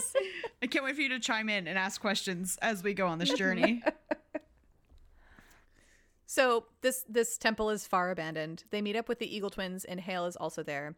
And they learn that the king has ordered the twins and Karis to go clear out that border town, that he's going to cede it to the north, essentially. And that Hale and Remy are to go to the Rotted Peak alone in search of the other relic, that amulet that they're trying to find. It's very obvious that the king hopes that Hale will never come back. The king does not claim Hale as his heir. Hale is an inconvenience, always was, except for when he was fated to one of the princesses of the High Mountain Court. And he was just kind of hoping that he would go away, that he would be an asset at that point when he married into that family. But now that that's no longer an option, Hale is a thorn in his side, essentially. I was going to say it bothers me because Hale, like, this really doesn't matter. But the whole story of Hale's mother upsets me, where he's like, well, I think my dad loved her, but then banished her. And I'm just like, I don't think he loves anyone. I'm not really clear even now why he doesn't claim Hale, because his other two snot-nosed kids don't seem like they're really useful for anything. No. I didn't really understand that. And we're not ever really given a good reason beyond the fact that his mother wasn't like a quote noble fae, like she wasn't from the right class of fae, I guess. Right. But I don't know. Seems weird. It does seem weird. The five of them have one last night of drinking together. And during this night, Hale never lets go of Remy's hand, which I just love so much. I know. And so they leave early the next morning, Remy and Hale, and they have horses, plural, but I don't know. This was one of those times where the continuity was a little bit hard, because they leave and I have somehow Remy knows how to ride because she gets her own horse this time. And then like 2 pages later, I'm like, maybe not. I'm confused. They're on one horse now. Maybe the other horse is just for Pax. I don't know what's going on here. Yeah, that confused me too. But as they leave the city, 2 things happen. One, Hale takes them kind of out of their way to share this particular baked good with her, which I thought was really cute. He's like, I know it's a little bit out of our way, but I just wanted to share them with you. They're my favorite. What kind of So baked good is cute. it? It's kind of like a cinnamon bun, Ugh, and an you guys elephant know how I feel ear about cinnamon had buns. a baby. I know. It sounds really good. It does sound really good, like a super flaky cinnamon bun. Okay, it doesn't sound like a lot of work. I just feel like cinnamon buns are just a lot of work. But it's like that and like an elephant ear mated. Yeah. Yeah. Okay. So you get this like With flaky, like some raisins and stuff. buttery. Okay. All right. I'm here for it. It sounds really good. I don't know why you hate cinnamon buns. I don't hate cinnamon buns. Cinnamon buns just have a very small window of goodness. Yes. That's true, because they get stale in like 3 seconds. Well, and also Yes, they do. They are very sticky to eat. They are not easy to eat with a fork. They're So also you have called sticky buns. I know. Okay. And it's upsetting. You impale one in a fork and then you just eat it off the fork. Yeah. But that's so uncivilized. I don't give a fuck. It's cinnamon buns. I don't give a fuck. I don't give a I fuck. don't give a fuck. Anyway, now that we've just both affirmed that we're heathens with no table manners, the second thing that happens is that they kind of come upon these 3 drunk people. I don't know if they are mortals or fae. It doesn't really matter. But it's clear that they've been out carousing all night. And as they're passing in the wee hours of the morning, one of the guys insults Hale as they pass, calling him a bastard. And Remy leaps off the horse and holds a dagger to the man's throat and forces him to apologize. Which, and my note is she's gone full murder hobo. Yep. Just like 0 to 100. And so the line that Hale says is, I may tolerate your disrespect, but my red witch does not. Mm-hmm. Which, who? And Remy's like, he said my red witch. I'm his. Okay, so they make their way to the rotted peak, and as they get close to it, they actually smell it, and so it smells like death. There is essentially lore that when the amulet was placed in the peak, that it imbued all of the land around it with corruption of magic. So the land actually reeks, and then the mountain itself reeks for a different reason that we'll get to in a second. And then the beasts that roam the forest around the mountain are bigger and more fearsome and like more bloodlusty than their natural counterparts. And so whenever they camp, they have to make sure that they keep a fire going because that'll help them ward them off. Which sounds so scary. I wonder if it helps with the smell too. Probably. As they camp, they make camp for the night, and Remy tells Hale that he should wear the ring tomorrow when they go into the mountain. And he says he can't do that. It would defeat the purpose, because if he puts it on, he can't take it off. Otherwise, all of the deaths that the ring prevented will come true, which is gruesome. And his entire purpose is to give this ring and the amulet to Raphael so that Raphael can reclaim his throne. They snuggle together for warmth and protection, and in the middle of the night, we have a little bit of a sexy scene because they're like spooning, and at some point, Hale's arm becomes pinned underneath Remy, and it's like on her stomach, like between her legs a little bit. I did read this scene. I want to be very clear. I did read this, and my goodness. She skipped ahead of the good parts, I see. And Remy wakes up and she's just like, oh, this is awkward. And she kind of moves as Hale twitches in his sleep, and it hits like just the right spot. And she's like, oh, but maybe I'm just going to hit that snooze alarm, and I'm just going to move into that a little bit. Uh-huh. And as she does that, Hale says, do you like that? So good. Oh my God. Oh my God. And so he positions them in a better place for him to get her off, and he fingers her until she climaxes. And when she reaches around to do the same to him, he prevents her, saying that there are beasts in this forest that would kill them, and there's going to be nothing quiet about the first time that he has her. I like it. I like it. Good stuff. Good stuff. And my note here is that, my goddess, why are these scenes still so good? Saw it coming from a mile away. Don't care. Have seen this scene in many different iterations. I still don't care. It's still so good. It's still so good. Which makes me happy, because I am a little worried with this podcast that we're going to become like desensitized to smut. So I think the fact that we read so much bad smut that like when we get to the good stuff, we're like, oh yeah, that's the stuff. That's the one. Yeah, that's the smut. That's the stuff. Let's just mainline that for a little bit. That'll be great. Anyway, that happens, and then he lulls her to sleep and says, dream of me. And she does. We don't get what that specific dream is, only that she did dream of him. Wish we did. I bet it was good. Bet it was good. Me. I know it's not the song, but oh my gosh. Yes.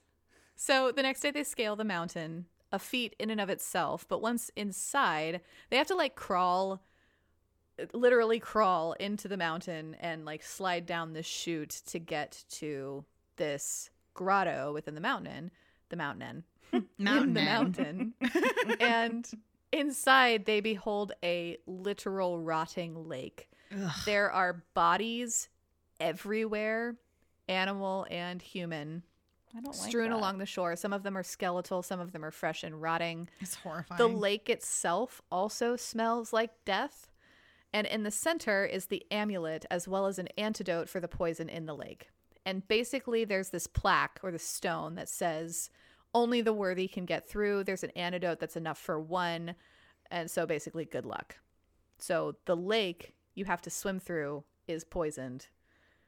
And there's only antidote for one person on the pedestal. Question. Could she, animate the bodies and use them as stepping stones through the rotting lake. Maybe, but she didn't try that. Okay. So That's a good idea. it's a really good idea. Also, could she have just levitated him over there? Probably. Oh, also that. Yeah, okay. Yeah. Okay, well. Which she also doesn't do. Problem solved. She doesn't do that. So Hale is going to go into the water and do this thing. And before he does that, they both give each other a parting kiss, which is basically like, please don't die. Come back to me. And when Hale goes into the water, he's like swimming as hard as he can because he doesn't know what this poison is or how it's going to affect him. But it's immediately obvious how it affects him. And it ages people. Oh, man. His skin starts wrinkling. His hair starts falling out. He starts losing strength, like all of that stuff. In addition to the poison, there are also beasts in the water that start immediately going for Hale. They are scaled and black, and they have these big yellow eyes, but that's really the only description that we get from them. And so Remy starts freaking out because she sees this thing, and she sees him dying while he's swimming. And so she starts picking up weapons from all of these people that have fallen around the shore and starts trying to basically hit the monster to keep him from being eaten. She does hit it in its eye, and Hale makes it to the center, but as he does so, another one appears and chomps on his arm and pulls him under.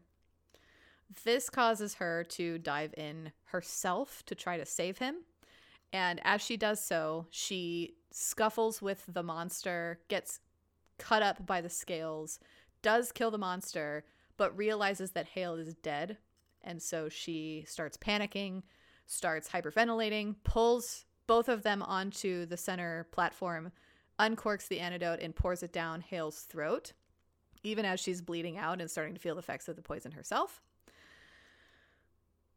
When Hale wakes up, he is immediately horrified because he realizes instantly what's happened, that he's died and that she's given him the only antidote.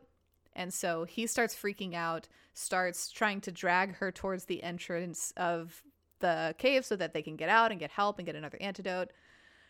There is a bridge that comes up so they don't have to swim back out. The magic lets them at least leave. Yeah, that was nice. Yeah, so kind. So they barely make it down the mountain. As they're doing so, Remy's like basically giving him instructions. She's so tired. She feels the poison taking hold in her body, as well as the gaping wounds that she's gotten from these scales. And she tells him that if they make it down, he's to light the red candle in her pack and call for Baba Morgana, and that she'll know what to do. And that's what happens. She dies, and when they get back, he calls Baba Morgana, and Remy watches the scene kind of astral projected from her physical body. She sees Hale arguing with a spectral projection of Morgana, and she can't hear what they're saying, but eventually Morgana speaks to her in her mind, in between life and death. She tells her that Remy has a choice, that she can stay and fight, or go and essentially be forced to watch everything that happens and be powerless to do anything about it. Seems like a really easy choice to me. Yeah. Yeah. Yeah, because it's not like stay and fight or be at peace. It's like stay and fight or suffer. Right. I know, right? She tells her, so Morgana tells Remy that all is not lost, that Remy's sister Rua lives. It's her younger sister. And she tells her where to find Rua, that Rua's been with the Red Witches in Yorkshire, kind of hiding out in the forest, trying to keep safe with each other. Remy looks down at her body and basically sees Hale losing his goddamn mind with grief. And she knows in that instant that, or I don't know if she knows, but she at least admits to herself that she loves him. And so she chooses to go back. Again, easy choice to me. In case there was any doubt. Right. When she wakes up, she has this fever, so her body's still dealing with the poison, and Hale holds her throughout the night as the fever racks her body, resisting the poison. They never have an antidote. It's just her blood that's fighting it off. But when she does wake up and her fever's broken and she's kind of like able to walk around, Hale's not there. And so she walks to find him in a nearby grotto, and he's talking to his father through the Feyfire. And what she hears is the king telling Hale to hurry up and find the immortal blade and the prince so that they can kill Prince Raphael and take the blade. He also says that when that's done, you need to kill the red bitch. And Hale's basically like, yes, sir, understood. I'm working on it. We're very close. And Remy reels. She's like, what the fuck? How did I not see this coming? Mm-hmm. She confronts him, and he just presses her about hearing what was said in the Fae fire. Mm-hmm. Because remember, you have to be Fae. Mm-hmm. I was about to say, yeah. Right. She has drawn her bow and arrow, and she essentially pins him to a tree with arrows. So, like, one is through his hood and two are through his sleeves, so he, like, can't move. Just so badass. I know. Just like, I can't kill you, but I don't want you to follow me. He begs her to listen and to stay. He says this is what he has to do so that he can keep his dad off their back. He would never hurt her because they both want the same thing. They both want to restore the throne in the High Mountain Court. But if she doesn't even believe that, she should believe him because she's his fated mate. Dun, dun, dun! It is then that we get confirmation that she is a princess of the High Mountain Court. He releases himself from her arrows and kisses her against a tree, both giving into the knowledge that they are fated mates and reunited. But and they're fully gonna go at it, except a growl interrupts them and their potential coitus, and they resign to waiting. They're like, maybe we should get out of here and get somewhere safer before we do this. A good call, but goddamn. I know. So she's a princess, which I intuited, yes. But my question is, so he was fated to her before when she was 6? They were fated. Mm-hmm. They were both fated at like 6 and 16. 16. Yes. So the way that they were fated was a blue witch saw their fated mate situation. It's not like he fell in love with a 6-year-old. Got it. That was I was like, and we feel how about this? But no, okay, great.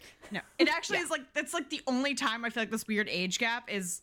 This was handled in the best way because they don't actually know each other. They just know that like they are destined to be together. Got it. Or he and knew we also find out that Hale grew up with Raphael. Like they were the same age, and so it's not that Hale is this 28-year-old fae that's actually 200 years old. It's that he actually grew up with the family and like knew Raphael and her family and had been to her court. And a blue witch just saw that he was going to be fated to her. Got it. Okay. So at some point they are continuing on and they're talking about like their situation, and it becomes obvious that the reason that Hale or others like don't know that she's fae is because Remy has been keeping up a glamour of her human self since she was 6, essentially, to the point where she doesn't know how to drop it. Like she doesn't know how to reveal her true self, which is so sad. It's so sad. There was another thing that I wanted to say about that. Oh, so this is why, like, so she had that whole thing where she made the choice because she acknowledged to herself that she loved him. But from my perspective, they have been talking at each other in this way where like he's like, I know who you are, and she's like, I don't know what you're talking about, when they both 100% know what is happening here. Got it. Yeah, I would agree with that from even the beginning. Like I think that knowledge and that acceptance has been there the whole time. And so I didn't find it annoying though, which as we talked about, I feel like it's something I would find annoying, but I did not find it annoying. I didn't either. I thought it was really well done, especially reading it a second time. I was like, oh, you can read these conversations totally differently with the knowledge that you have, right? Knowing how the book ends. I know. I want to go back and read it knowing how it ends and like rereading all of their interactions. Yeah. Their route takes them through the Northern Kingdom to get to Yorkshire. And on this route, they run into the Northern King and his son, Renwick. Neither overtly recognizes them on the road, but the king does ask Remy to tell his fortune. She doesn't because she doesn't have the sight. She's not a blue witch.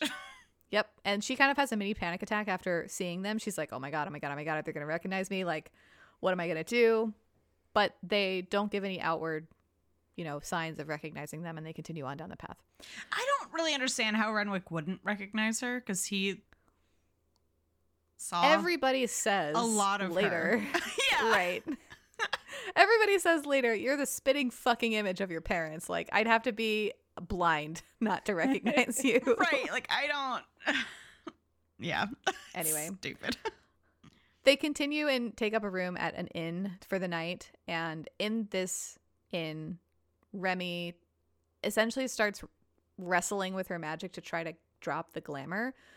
But she realizes that she's actually afraid to drop it. She believes that she's a coward, and she's wrestling so hard with her magic that her magic like pulses and breaks the glass in the room. And Hale comes in and is like, oh my God, are you okay? And she's in her feelings. And this is another really good example of where he's just, there for her. He says, it's okay. I'm here. You're not a coward.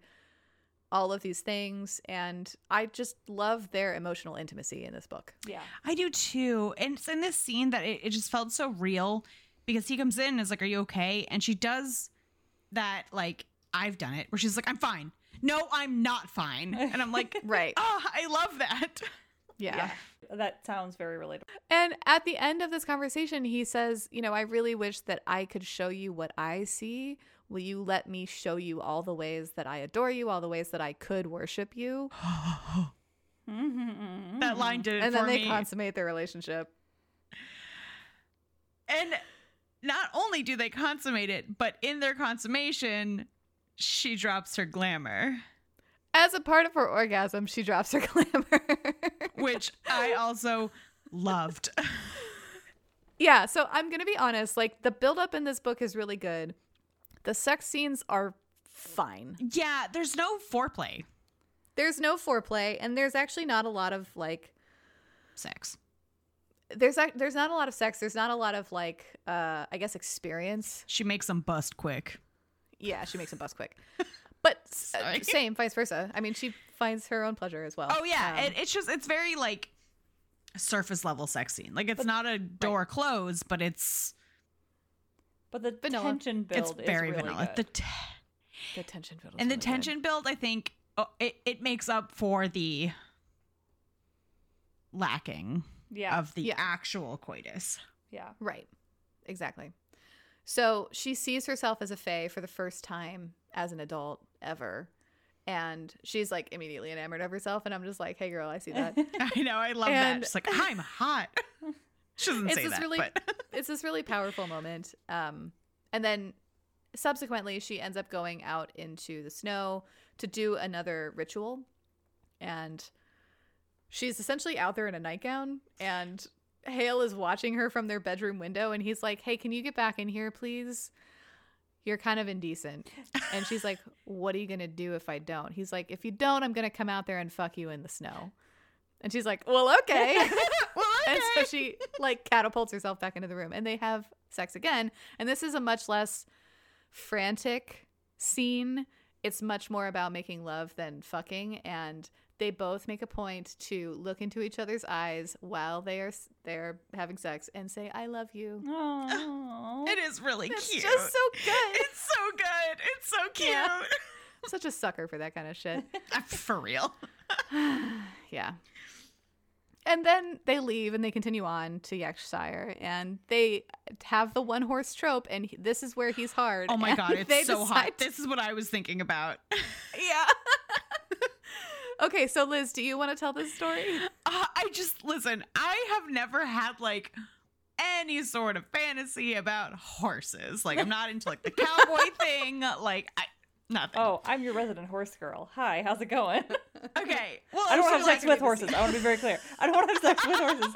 I just love horses and cowboys are good. I like and horses. I just don't like cowboys because I just get redneck vibes. Oh, but there's some good ones out there. We're gonna read cowboy smut. It's a Please thing. and thank you.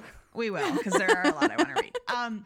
But so they have the one horse trope. I don't even know where the second horse is because they had one and like we just don't talk about it again. I don't know. That's fine. But so he's behind her and they're both like hyper aware of where their bodies are like rubbing and touching.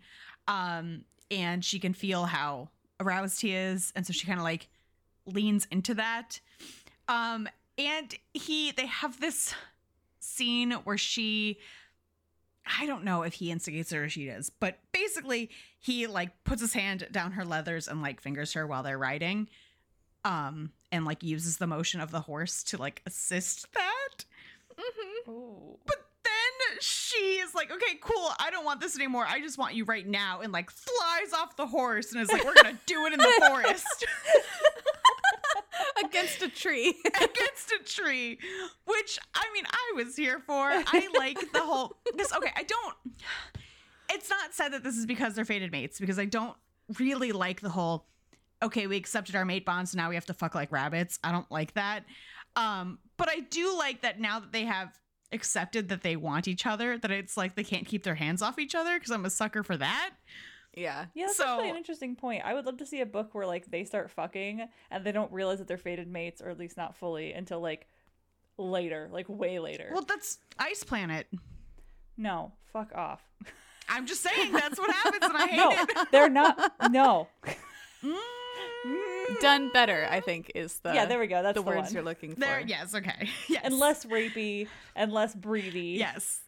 Less babies. Way less babies. But the motion of the horse and like the fingering, I was just like, okay. Yeah. Mm-hmm. Anyway, so they do that, and then they continue on, and they get into Yorkshire, to the palace ruins, and they are kind of exploring. She comes across, it's basically overrun. And as she's turning to leave, she sees what she assumes to be a red witch in the tower of the temple, kind of across the city, the ruined city. And she also finds the crushed spectacles of her younger brother Riv on the way out, and kind of grieves for him. Hale meets her with a bouquet of white flowers to honor her dead family, and they say a ritual prayer to do so, which I thought was so incredibly sweet. He's the sweetest. I know. I just adore him. The problem becomes that the Red Witch was a trap. Actually, Northern guards followed them and ambushed them. Hale is captured, but Remy escapes, though she stays close, trying to figure out a way to free him.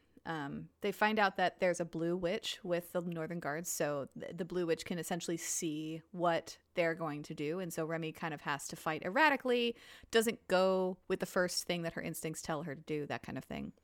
Eventually, she uses her magic to summon her bow and arrow and tries to free Hale, but they are both caught. She's bludgeoned over the head and she blacks out.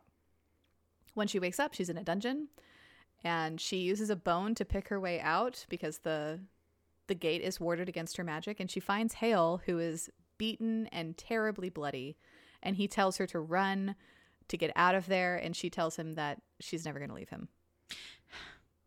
I know. Shortly thereafter, some guards catch her, put her back in her cell, and Renwick comes to see her, so the Northern Prince visits her. And he reveals that they followed them after they encountered them on the road, and that they know who she is because he calls her Her Highness. So that means that they were all watching him fuck. Oh, yeah. I had that realization too, and I was like, okay, well, okay. Yeah. That kind of ruined Bunch the whole of tree pervs. scene for me. I know, you bunch Right. of pervs. But beyond the fact that she looks like a dead ringer for her parents, she has this very distinctive birthmark on her wrist, which is a constellation that's special to the Northern Fae. And that's one of the reasons why the King of the North was actively lobbying to get Remy engaged to Renwick, despite the fact that she was already fated to somebody else before the whole siege of Yorkshire thing. There is, it was funny to me when they were looking for this birthmark, and Remy's like, I have a lot of freckles on my body. I'm just like, Yeah. I mean, you tried, girl. But then Renwick claps back. He's like, yeah, I used to say that when we were younger too. Yeah, and she's like, fuck. Yeah. So the reason that they're keeping her is that they still think that she knows where Raphael is. They starve her, and when they return, Renwick basically makes this show of forcibly searching her for the ring. It's kind of that they think rapey. will help. It is kind of rapey because he like touches her and he like makes it really convincing, but he very clearly feels the ring in her totem bag, doesn't take it, and instead drops a dagger in her tunic and leaves. I read this scene 4 times because I was like, what? Yeah. What? You? The witch killer? Right. Yeah. Yeah, I'm a little shocked by that too. It was a good twist. And I went back and read it and I was like, Twist. did the pronouns get messed up? Like, is he taking a dagger? I was very confused. In a good way. So Remy says at some point in her banter with Renwick, you would let your father destroy everything, leaving us with nothing just so he can rule over nothing. Like, burn it all to the ground just to prove that he's better than everybody else. But now you don't have anything to rule because everyone's dead. Something to that effect. Mm-hmm. And Renwick doesn't acknowledge that. He just kind of looks at her and it's just like, eyebrow raise kind of thing. Yeah. So I think, and we'll get to it at the end, but I think that when we were talking earlier about the Eastern Kingdom using survival as a tactic, I think that might be a lot of what's going on here. Mm-hmm. That makes sense. So when Renwick and his lackeys leave, she takes the dagger out and she sees that there's a note attached from it from B. It's signed B, which could be a number of characters at this point, but it tells her to not use the dagger until she has eyes on them. She assumes this B to be Bree. Which I did too. Right. So shortly thereafter, she's brought into the throne room. But is it Baba okay, sorry. Baba Morgana? Morgana? No, it's not Baba Morgana. Okay. So when she's brought to the throne room, I love this. So you actually haven't finished. I think this is kind of nice. I think this is kind of cool. I know. When she's brought into the throne room, not only is the king and Renwick there, but like there's a court of nobles, and it had never occurred to Remy that there were people who were actively like supporting the slaughter of her family, but these people seem fine with it. And the king asks her again, where is Raphael? And she maintains that she does not know. The king reveals his blue witch. He physically takes her hood off, and we see this woman has been horribly disfigured, like burned, tortured. They have sewn her eyes shut. Jesus Christ. Right. This book gets dark. Very dark. And nobody in the audience flinches except for Remy, and so she clocks it. She's like, oh, okay, you guys are monsters. Got it. Got it. Cool. But this blue witch claims that she sees both Remy and her brother Raphael standing in the throne room. And so the king brings in 5 remaining red witches that he did not slaughter when he found the red witches gathering in Yorkshire, so that he can kill them off one by one until Remy tells them where her brother is. He gets through 2, and Remy is terrified, but honestly doesn't know what to say. She doesn't know. She also has realized that her sister, Rua, is the middle red witch. She's disguised as a human and is also terrified. Baba Morgana is also there. She's one of the 4th or 5th witches.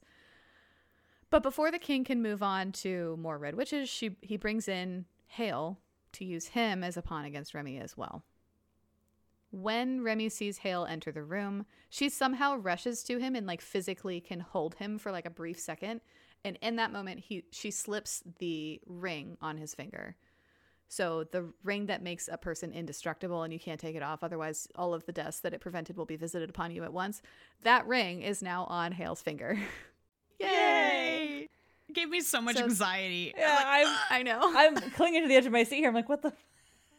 I know. Okay. So the king orders them to be dragged apart. The soldier that takes Remy away, it's very quickly revealed that is Byrne. He says, be still. And the soldier that grabs Hale and then moves to execute him pauses and reveals himself to be Raphael. Oh, fuck.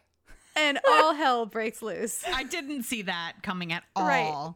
I know, right? I was like, what the fuck is happening? It was great. It was such a good reveal. Oh, man. So all hell breaks loose. The Eagle twins are also there. I think Karis is there as well at this point, and everybody just starts fighting.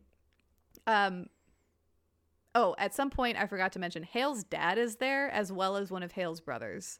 Wait, so he king walks in. The king and then one of those little douchebags. Got it. Yeah. Okay, so let's back up. Before Hale was executed and all these people revealed themselves, Hale orders the Northern King. Before he was about to be executed. Before he was about to be executed. Hale basically says, release me, my father will have a problem with this. And the Northern King is like, oh, will he? And then the Eastern King waltzes in with his new son and he's like, you're not my son, blah, blah, blah. And it's like, okay. I know. Yeah, He's what an actually like, asshole. actually, I don't have a problem with this. Yeah, exactly. Very James Bond villain It's kind very of thing. James Bond villain. So during this fight, it becomes clear that Renwick is on the side of not his father because he moves to protect Rua and the rest of the Red Witches that he's near. Yeah, he does. But in the fray, Raphael gets a dagger to the eye and dies. No, Oops. what? Oh. Yeah. So that was short-lived. Wait, to the eye? Okay, well, I feel like you could to the eye. To the eye. I mean, your brain's right behind it. Yeah, that's Yeah. fair. It like lodges in his eye and like his eye falls out, but the dagger's still stuck in his brain. It's so, like, really gross. it's really dark. What? Yeah, this book went from fun to dark really fast. Like, for all the really adorable moments, there's a lot of like, what the fuck? I Which should've- started yeah. happening in like when we got to the lake of corpses. I was Yeah. like, oh, okay. Okay. We're here now. Yeah. My question is that, like, I want to understand the physics behind lodged in the brain and the eye just, like, I don't... Well, your eye's just kind of like goo. Mm-hmm. So It's it an just eye like, socket. It's open. and if you break the socket, like your eye will fall out. You just have this bone holding it in there. It's not even bone. It's the tissues. Like you can just squish it out. Yeah, you can take like a spoon also. Mhm. That's why you shouldn't like push on your eyes because they'll just like. God, we have to move on. Oh, I'm so my sorry. fucking God.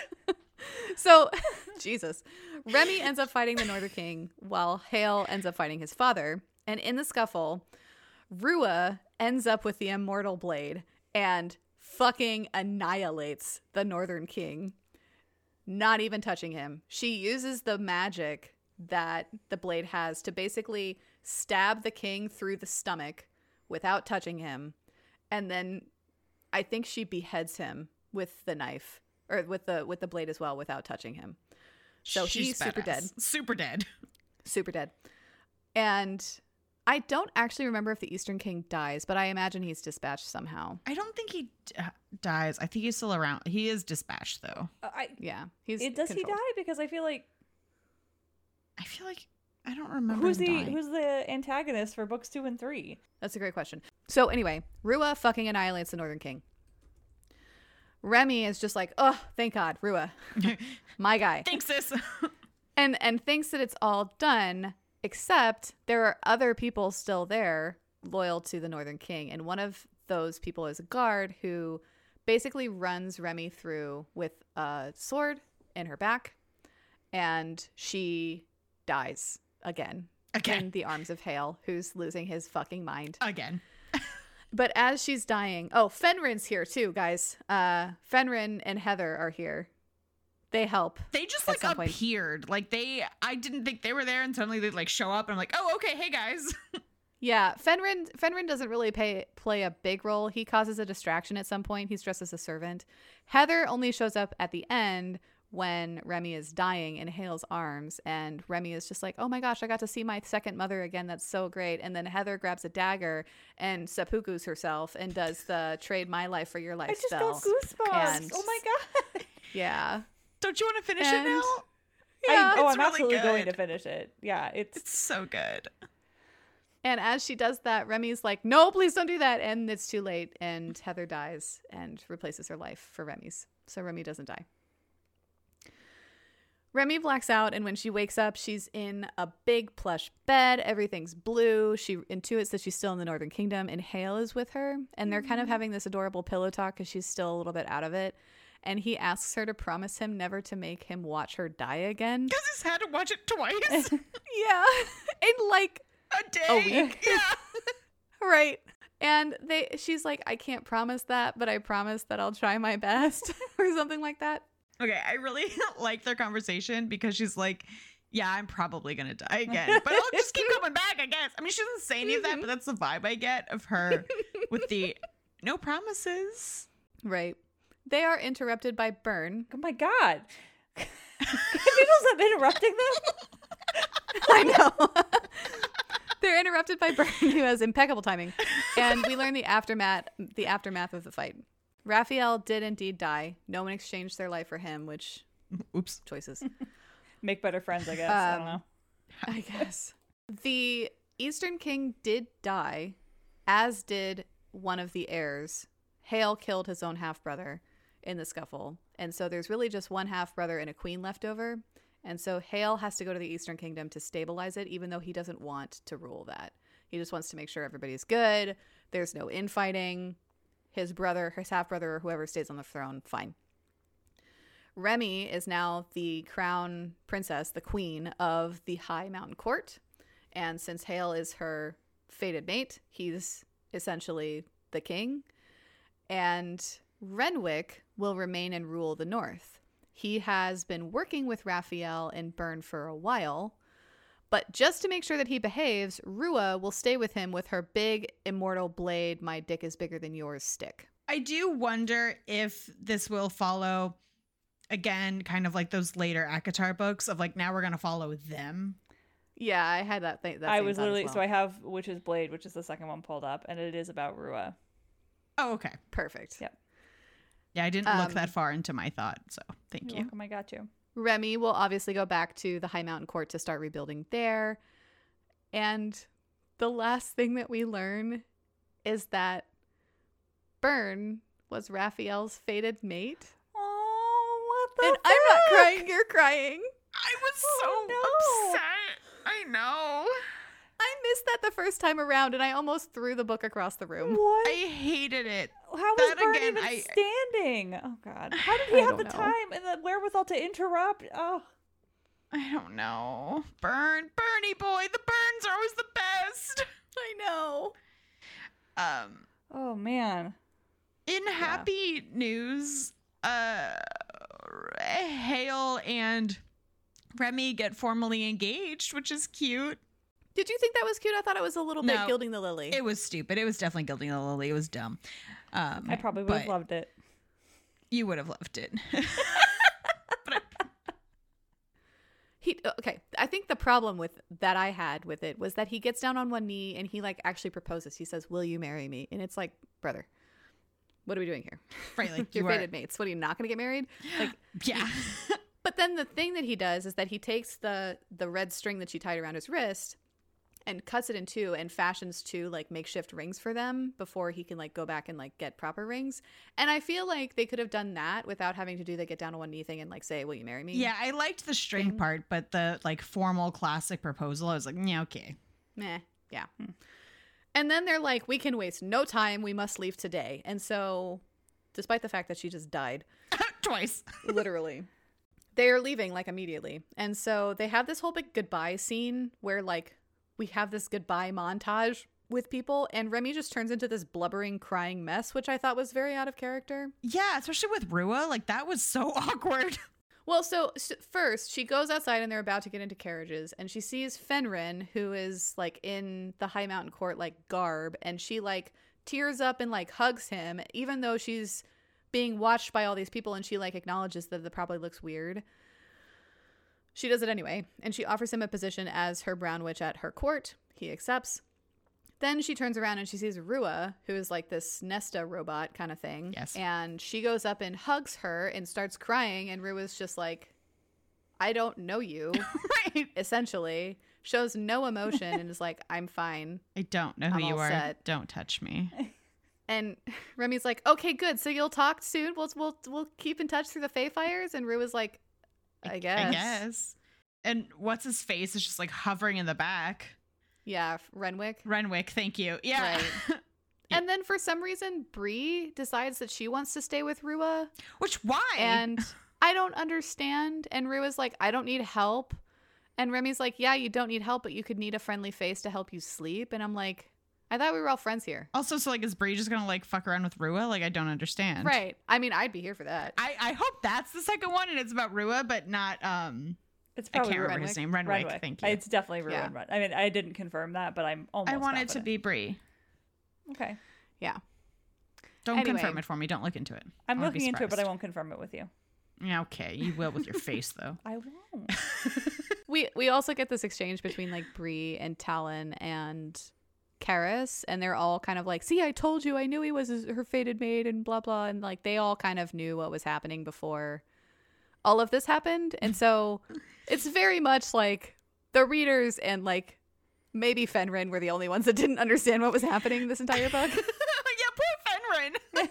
left out of the loop. Totally. In the last chapter, we see a reunion between Hale and his mother. Hale goes to the seaside cottage. Remy is with him, and he has a bouquet of flowers for his mother. And when she answers the door, they just embrace for a really long time. And as Remy's watching this, she makes a conscious effort to let go of her fear and her doubts. And we started this book with a cat. We end this book with a cat. A cat comes up and brushes against her legs. And she says, "Oh, do you think I'm a witch?" And that's the end of the book. All right, so let's get into our ratings. We were, oh my gosh, so spot on all down the schmer. So Liz, how did we rate the spice level? So we all rated the spice at a 3. Like we talked about, the actual sex scenes leave a little something to be desired, but the flirting and the tension and the buildup and all of that really made up for any lacking in the actual sex itself. So 3 is pretty solid. We all like the emotional aspect of it, and we got so much of that. We're all suckers, so it was great. We are all suckers. All right, moving into the writing style. Des, how do we rate that? We gave it a 4. The word choices are really great. It's not cumbersome to get around. It's good. Like it's not gonna be a 5 because I think there are some parts that were a little confusing or maybe needed to be reread, or there were some parts that were just a little funky, and also like the words that were created for the story were cumbersome also, like the name of the land that we're in that I'm not going to repeat because it hurts me. Okrith. Sure. So 4 for that reason, but still very, very good. Excellent. And then so quality of storytelling, similarly, we all rated it a 4. And I think it's easy to see why, right? It wasn't a very complex story, but it was easy to follow. It started out with a big information dump, but I don't really mind that because all of the information was relevant, and I would prefer to have an information dump in the first part of the book rather than in the last 30 pages. Looking at you, Lightlark. So yes. I think it all came together to make a really believable world, a really interesting dynamic between the characters and the powers at play here. And so it was just very enjoyable to read. And so, as you might have guessed, we do recommend this, which means we will be reading the second book. Yeah. It's already added to our backlog. So stay tuned. And that's it. Those are our thoughts on The High Mountain Court by AK Mulford. Thank you, as always, for joining us on this journey. Let us know what you thought of this book and of this review on the socials. You can find us at Spice Traders Pod on Instagram, TikTok, and Patreon. And Goodreads. Oh, and Goodreads. We're now on Goodreads. Awesome. All right, guys. We'll see you next time. Awesome. Bye.